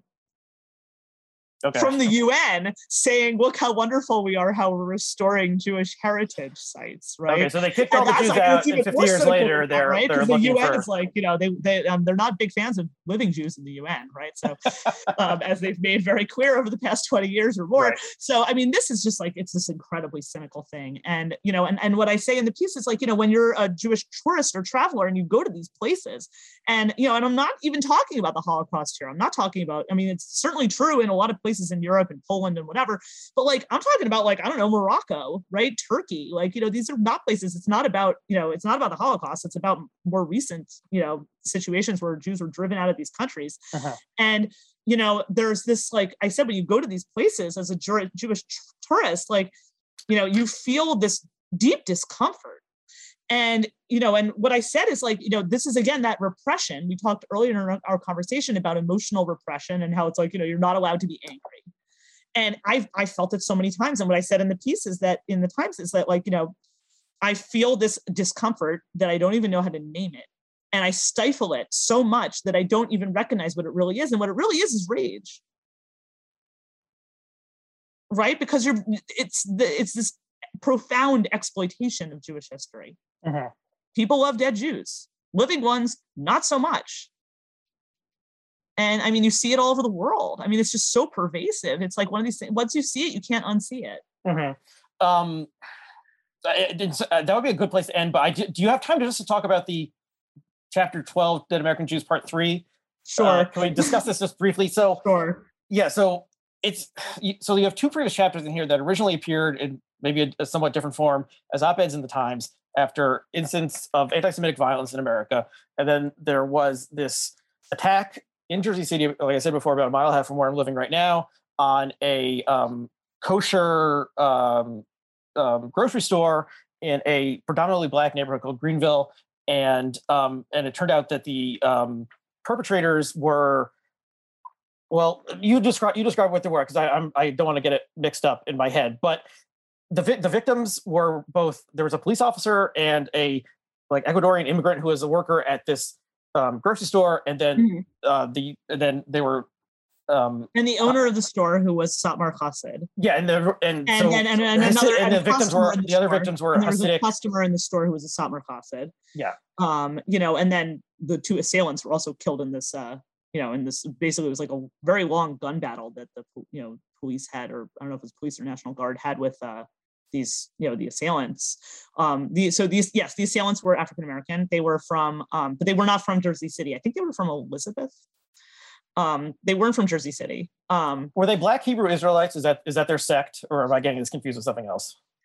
I don't want to get it wrong either. I feel like I want to look that up. They were kind of they were from some ideology where it was like almost like Black supremacy. Yes. It was that kind of ideology that they were working from. I don't know that they were like affiliated with any organization or anything like that, but it was it was that kind of ideology though that was motivating them. And it was not like, and it wasn't ambiguous, because like, they had all these like screeds in their truck. They had posted all this stuff on social media. It was something like, I don't know if it was I know the one that you're talking about, it was something like that. It was some kind of like, kind of a Black supremacist type ideology, which is not as effective an ideology as white supremacy. Yeah. Okay. So I'm just quickly, I believe they belong to this unusual sect, the Black Hebrew Israelites, who are African Americans who believe that they are the descendants of, like, the true descendants of the 12 tribes of Israel, and have this something like that. These people used to be in Times Square, like syncretic. Is that how you would call it? They made up their own sort of combination of various something religions, like that, including Judaism. And these people also were involved in the Covington video thing that happened. It seems like years and years and years ago, but I guess it was like 2018, where these people were like instigating and fighting with the high school students who were eventually filmed. I mean, look, I'm 44, and so I remember when these people used to like hang out with microphones in Times Square and just like yell at anyone who looked Jewish. I think they basically the real Jews still do. It was something like that. Yeah. So these people think that they are the true children of Israel, and that the Jews, as the rest of the world understands it, whatever it is. I mean, to me, it's not that interesting, honestly. Like their motivations are not that interesting. So, okay, but this was an ideological terrorist act, and they wanted to kill it was a hate people. crime. It was not like, it was a hate crime. Yes. Yeah, I believe they had some sort of explosives in their truck. Yes. They killed a police officer who somehow was trying to stop them. It's a crazy story. Yeah, this actually, I had signed my lease for my apartment like 1 week before this all went down, and so it was somewhat freaky personally. Although I wasn't here when it happened, but yeah. So the fact that the victims, like half or more of the victims, were Satmar Hasids, and the fact that the perpetrators were Black, changed the narrative of what we would normally understand, the traditional narrative of hate crime in America, because we normally think a hate crime is a like racist white person attacking a Black person or a Jewish person, not a anti-Semitic Black person attacking a Hasidic person who dresses and behaves differently than the average American Jew. And so maybe so the narrative sort of became, well, maybe these people were kind of asking for it in a way. They had moved to the neighborhood relatively recently. There were some fears about gentrification, and you really write about this with righteous anger, I guess, about like how fucked up this is, thinking that like, oh, like these are humans, these are Americans, and yes, that maybe they dress somewhat differently than the average American, but that doesn't invite or excuse violence, deadly murderous violence against them. And I think the fact that this story, well, it happened shortly before COVID, I guess, but maybe not that shortly, but also that, yeah, the facts of the case did not fit the standard media narrative about how an event like this plays out, mainly because the perpetrators are Black, and so excuses were made, and this wouldn't have been tolerated if it was Black victim, white perpetrator, or possibly even Black victim, Black perpetrator, secular Jewish victim. It probably would have played out somewhat differently. So I think it has less to do with the identity of the attackers, although that certainly plays a role, than the identity of the targeted victims. I think, and I don't agree that it doesn't fit the media narrative. I think it very much fits the media narrative to crap all over Hasidic Jews.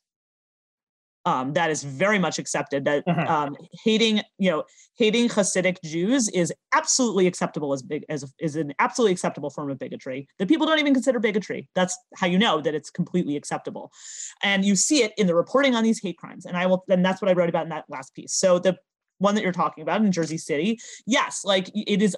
What was amazing about that attack, and also, these were I wrote about that attack and also several others that happened right before the pandemic. There was also a stabbing attack in Muncie, New York, which is an upstate New York, town with a large Hasidic population. In that attack, it was again, the assailant was a Black person who came, and it was like, I mean, this one was really like. Guy walked into like a crowded Hanukkah party with a 4-foot long machete and just started slashing people. Yes. Like one, and there was, I think 5 people ended up in critical condition, and one ended up dying of his wounds like several months later. Like he was in a coma and he died a few months later. So what was amazing to me is I read the media coverage of those attacks and many other smaller incidents that happened in between. I could not find a news story about those attacks that didn't say something derogatory about the community being attacked while reporting the event. As you mentioned in the Jersey City situation, every article was like, there was all this emphasis in these news articles about this, this Hasidic community was gentrifying a minority neighborhood, which was interesting given that, first of all, the Hasidic community in question was actually fleeing gentrification. The reason they were in Jersey City was because they were priced out of Brooklyn. Right? As many people end up in Jersey City are priced out of Brooklyn. Yes, right, exactly. So, this is, so this is like, first of all, like, the idea that this is like gentrification, this is all about gentrification. First of all, these people were fleeing gentrification. Second of all, this apparently murderous rage against gentrification has yet to result in anyone like, blowing away white hipsters at a Blue Bottle Coffee franchise. Like, this isn't about gentrification. Like, why are we pretending that it's about gentrification? And then it's like, they're gentrifying a minority neighborhood. It's like, these people are very highly visible members of the world's most historically persecuted minority. It's not like, oh, they're not visible, they're white people. It's like, no one's looking at Hasidim and being like, yeah, they're just regular old white people. You know, I'm like, no, right? That's not what this is about. But yet there's this elaborate attempt to pretend that that's what this is about. And the same thing in the Muncie attack. It's like every news article about that attack was like, you know, there was this zoning battle between Hasidic and non-Hasidic residents. You know, oh, there was this fight over the school board. And I'm like, do we normally settle municipal disputes with a machete? Because silly me, last time I went to a school board meeting in my town, I left my machete at home. Right? I mean, like that was dumb. The way school board meetings, the way school board meetings are doing in America more and more. It's so frustrating. Result in violence, understandably. Yes. Right. You know, it is so understandable that people would get so frustrated with municipal politics, especially a person who, by the way, doesn't even live in the town. Yeah. So a lot. It's just like it's just this mental gymnastics that they're. Okay, so you don't bring this up. Part of this, there's a parallel in the media narrative about attacks on Asian American and Pacific Islanders, often which the attackers were African American and mentally ill, and the sort of newsflash: people who walk into crowded Hanukkah parties with machetes are probably mentally ill. Yeah, so like that's kind of like that's there. People who so there's a long. Long and proud history. But there's a reason that someone who's mentally ill is attacking this group, right? Exactly. I mean, it's not like so the mental illness doesn't. The demons in their head told them something that those demons in their head had heard before. Yes. So there's plenty of people, crazy or not, who decide that the Jews are the source of their particular problems, and some of them resort to violence. And it's almost shocking that the guy didn't have a gun, because you can get a gun very easily in America, whether you are schizophrenic or not. But yeah, so. I don't know what else I want to say. I mean, I agree with you and reading that final piece, and you also note that like the previous two pieces were published in the Times, and like you were like, I can't publish this one in the Times because they will not take this, because the level of rage that you express in it does not fit in with the like overarching media narrative, like the Jew who's ready to forgive the Gentile who wrongs him or her, and the Hasidic people are like the least assimilationist group in America, possibly. I mean, like Amish and Mennonite don't live in densely populated parts of the country, so they're even more insular. Yeah, these are Jews who are different than the average Jew you see walking down the street. Right, but these people are not being attacked because people like disagree with Hasidic beliefs and practice. They're being attacked because they're visible. Yeah. The people who are attacking them are not like, oh, I'm going to attack those Jews because, I don't like the way they treat women.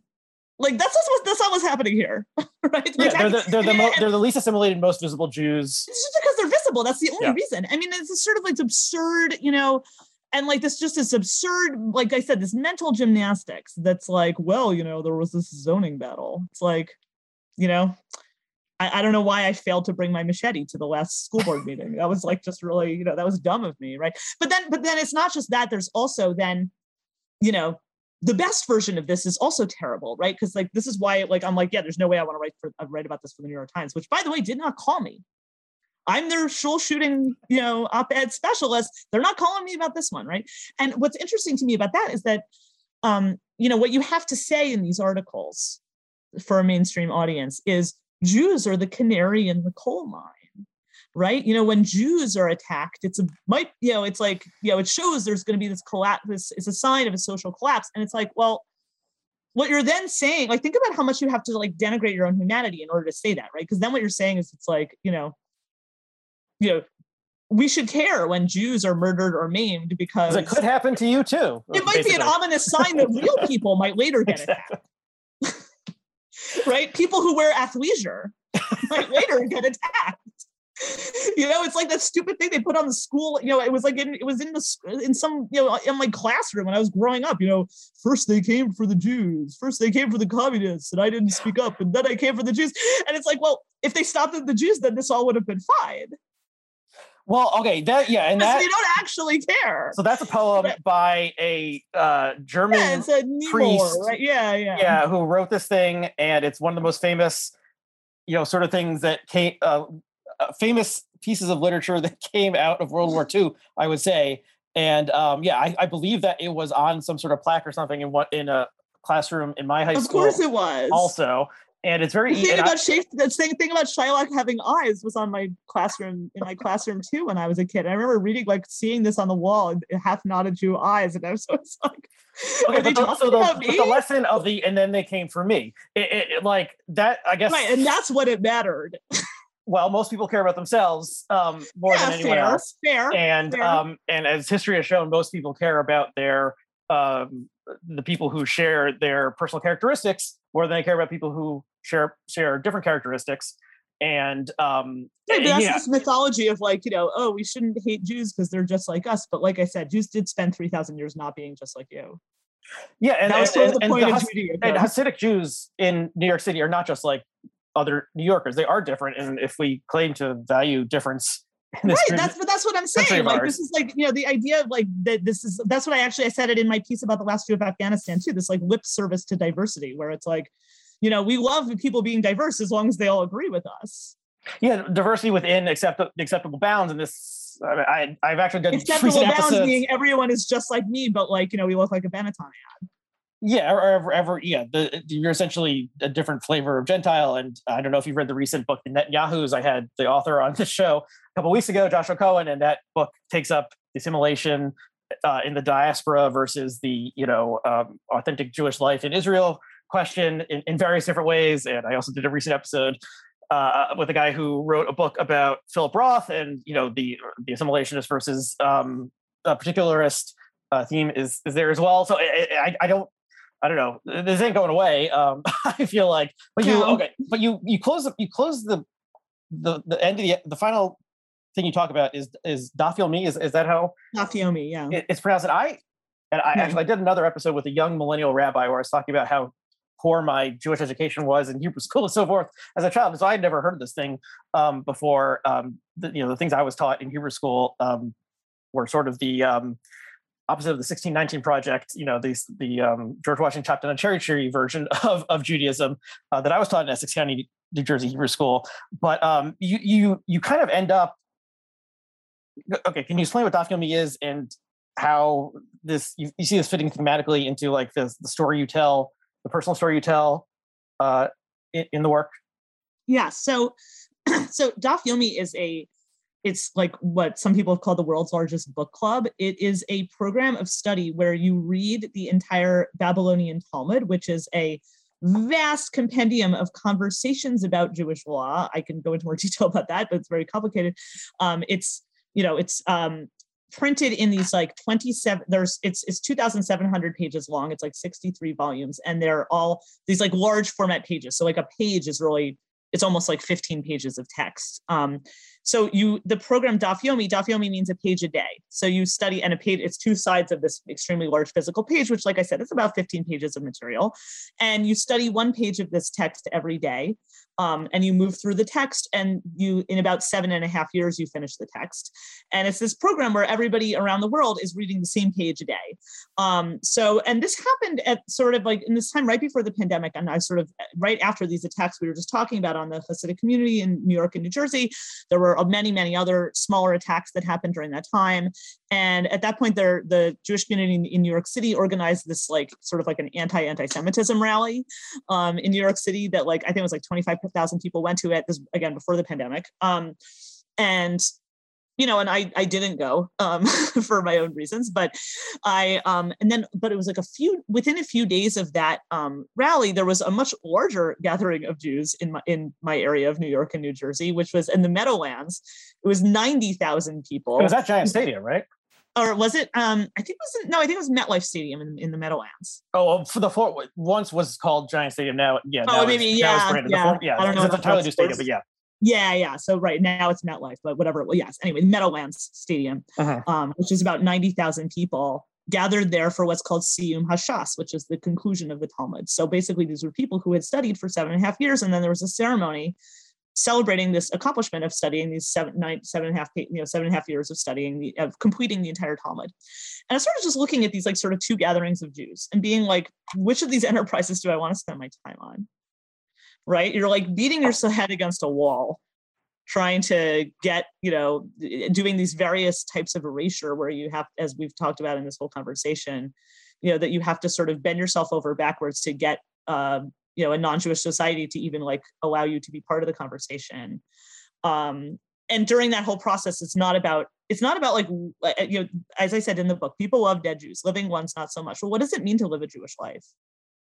Right? Because, this isn't like just, an ethnic group or something like that, right? This is not, and doesn't even have to be an ethnic group at all, because obviously there are many people who convert to Judaism. This is really, this is a civilization, right? Part of which is a religion.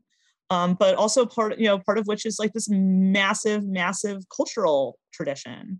And, and a lot of that is shaped by the Talmud. So, I had studied Talmud before. Like I actually have I went to public schools my whole life, but I have a pretty decent Jewish education. I had studied Talmud before. I always found it super annoying because it's like, it's just very annoying because it's like, it's just, how like people say like, oh, this conversation is too much like deep in the weeds. The Talmud is only the weeds. Like that's like all of everything. The whole conversation is, it's first of all, it's like the structure of it. It's not like a normal book. Like it's more like, it's like a Twitter thread or something, like where it's just like all these people just interrupting each other and like, and they take it off into some tangent and then there's a subthread and another subthread and another subthread. It's like minutes of a conversation. Yeah, it has a strangely modern aspect that you talk about, or maybe like Wikipedia could be another example because there's like various people are chiming in at various times to say this is my interpretation. At least it's like there's a topic and they're telling you. I mean, here there is a topic, and I mean there is divided by topic, but like they're branching off into all directions. It's more like sitting down, like walking into a room of like full of like 20 people who are all like involved in this like heated debate, and you're just kind of like walking in and like all like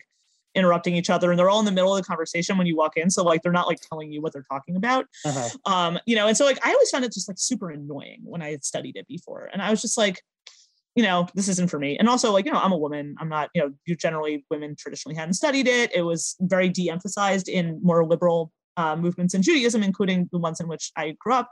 And I was sort of like, this is not for me. But then like, with this, I saw there was this opportunity that they were starting this new cycle. This only happens every seven and a half years. And I was like, also the other thing is now there are all these like apps, like there's an app called Sefaria where like, it's all this traditional Jewish text. They're just like on an app on your phone. I'm like, I already am holding the whole Talmud in my hand. Like, and so I just was like, I'm going to join this cycle. And I started reading, a page a day of the Talmud. And it was just a completely different experience because I suddenly understood why these people were what I perceived previously as annoying, what they're expressing in that anxiety-ridden conversation. Because the Talmud is written in the wake of the destruction of the temple in Jerusalem and the exile of the Jews from what we now call Israel, right? So it's basically it's this book that's about this traumatic experience of the destruction of a way of life. And they're it's just these people who are spending, and it's several centuries of people. It's not just like one moment. It's like, 6 centuries of people arguing with each other. Like, now that our whole way of life is destroyed, what do we do now? And they're like, let's figure this out. Right. So it was a reconstitution of the faith, which had most of the observances had been based around the temple in Jerusalem. Yes. The temple was destroyed in 79 or something like that. And it was like, okay, what do we do now? We can't sacrifice. We can't do a burnt offering, in the Holy of Holies in the center of the temple. It doesn't exist anymore. We're not even there anymore. What do we do? How does this translate into like what the commandments mean for our day-to-day life? Correct. Yes. And so, and this is why it's like, basically what they did was they turned this like, because Judaism before the destruction of the temple, like we think of it now as this like intellectual tradition, like there's nothing intellectual about it. It was like, they're like killing goats. Right. It's like really like it's a very visceral, physical thing where it like wasn't really about this, like, yes, it was text based, but it wasn't about like, let's ponder this text and study it and see what it means. It's like, let's read this text. This text tells me to kill this goat at this time. We're going to kill this goat at this time. Right. And then it's sort of like, but then after that happens, it's like basically what these ancient sages do is they turn this very physical system into like this, they transform it into what I think of as like the world's first virtual reality system, where everything that we now sort of do in Jewish practice is based on, it's based on sort of transforming these kinds of rituals that used to be these very, physical rituals involving, like killing goats or whatever, into sort of, study, prayer, and ethical practices, right? And they're trying, and some of these, some of the prayer and the ethical practices were already there, obviously. But what they're doing is they're refining the ethical practices to like this extreme extent. And they're refining the rituals to make them about, to make them possible in a world without the temple. So what they really are doing is I talked before about Jewish literature as this like masterclass in resilience. That's what they're doing here. It's like, I'm reading this book and it's like, I now recognize this, like what I saw before is this like irritating quality of this like OCD thing where these people are like, so we're going to put on pants and we're going to put on a belt and we're going to put on suspenders and then we're going to put on an extra layer of suspenders. And it's like, now I get it, right? It's like, why are these people so anxious? Now I understand. It's very relatable. This anxiety is expressing this grief. And, and then what are they doing with that grief? And what are they giving to, what are they building with that grief? And they're building something extraordinary because we're still living it. That's the thing was most amazing in reading the Talmud. It's like, I get to this page where it talks about like how this particular prayer was supposed to be said. And I'm like, I say that prayer. It's kind of like looking under the hood of your car and being like, oh, this is what makes it run, right? It's like, it's like, oh, this is how it works, right? And it's like, now I get it. And it's sort of like, it's like very, there's, it's amazing to sort of, and that we have a record of that process. It's like astonishing. And also that it is, and the other thing is the diversity of voices, right? Because it isn't this tradition where you're just like, well, here's what we decided to do and this is what we're doing. No, you have all these different people's opinions. Like you can't tell from the Talmud what is Jewish law. Because it doesn't tell you. Sometimes it tells you, but it's like often doesn't. It's sort of like, there's like 9 different opinions about how do we interpret this line. And they let them all sit there. All the opinions are there. Like even the opinion that doesn't end up being the one that people do, they're all in there. And it's like, there's that respect for the diversity of opinion. It's kind of astonishing. So yeah, so that's how I end the book, is because I sort of looking at like, well, what does it mean to be a living Jew? And also what does it mean to participate in a living Jewish culture? Where, instead of having this message of like, oh, we killed all those Jews and now we're really super sad. It's like, well, no, it's like, now we're talking about what psychologists now call post-traumatic growth. Yeah, it's fascinating. And I appreciated it as a closing to sort of, the personal narrative that it plays out through these essays. And how do you see it as, maybe this will be the last question, we've gone super long, and thank you for spending all this time talking to me about your book. Sort of a conflict between like modernity and tradition. So that's very, very obvious, but you're reading but although this Daf Yomi idea is a modern idea because someone like a rabbi in the 1930s invented it. So this is not something that's been happening for thousands of years. But you're looking at how shitty contemporary life is in various ways, especially in terms of how the dominant culture sees Jews, and then you're returning to the written tradition that's 2,000 to 1,500 years old, but you are a modern person living in northern New Jersey, talking over video to me through the magic of the internet. How do you reconcile those things? Is this like, I don't know, there's this whole sort of like subcurrent movement happening now with like some people call trad life. It's like, oh, I want to go live on a farm. Like I'm sick of everything. I'm going to go live on a farm and have very traditional gender roles. It involves a lot of it's sort of a cosplay thing, like wearing like prairie dresses or something. And this has various religious aspects. So I think a lot of Catholics are into this sort of thing. But do you see it as a retreat from the modern world, a way to have sort of split the Jewish consciousness? You're obviously not covering your head and wearing a wig or anything like that. Like you're living a modern life, and so you're not part of the like totally unassimilated life that Hasidic people live. Doesn't make any sense. I don't even know if this is a question. How do you think about this?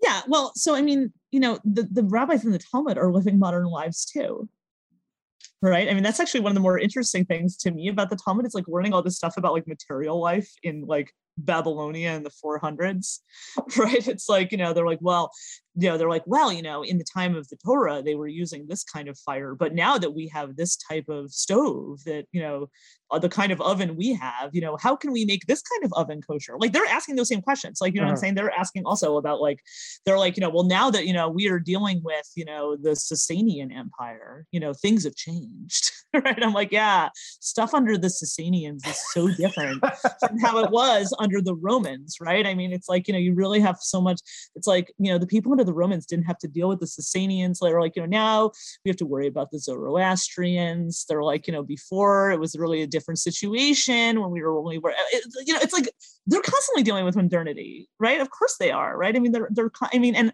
also like in travel, like, I mean, there's two sort of communities in the Talmud. There's the Babylonian community and the community that did stay in the land in what they call Eretz Israel, in the land of Israel.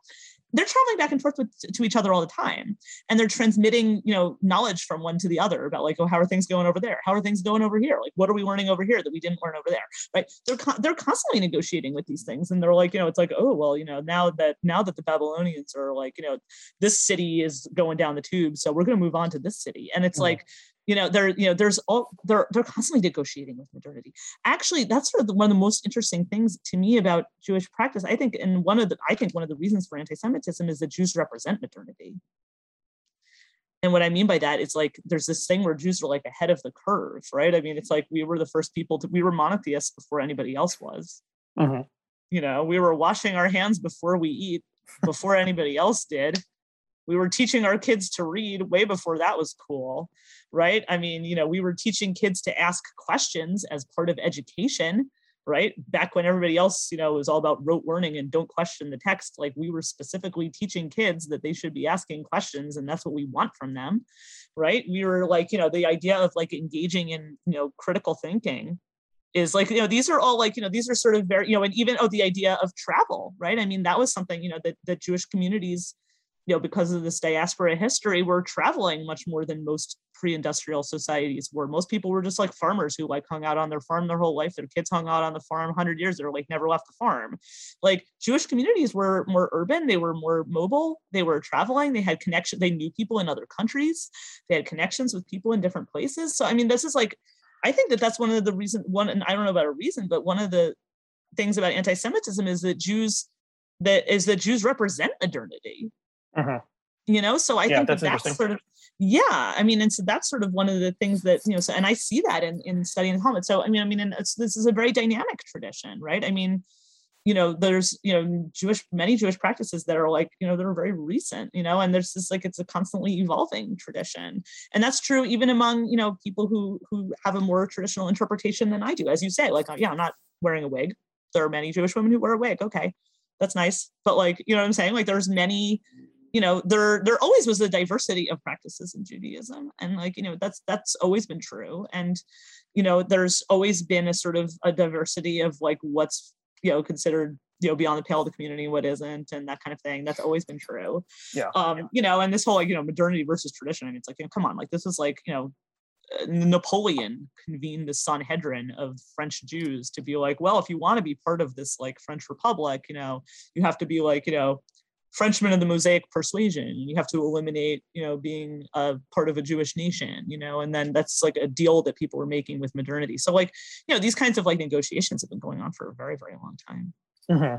That feels very familiar. Yeah. Yeah. And the joke version of this is 2 Jews, 3 opinions. And viewers and listeners may be inspired to sound off in the comments and leave their own opinions and tell us why we're totally wrong. And, this was a disaster and a shanda. And well, so I mean, I'd love to be wrong about my concept that people love dead Jews more than living ones. Like, I would be delighted if someone could prove me wrong on that one. Okay, well, people have to read the book in order to, confront the facts that you lay out and try to prove it wrong.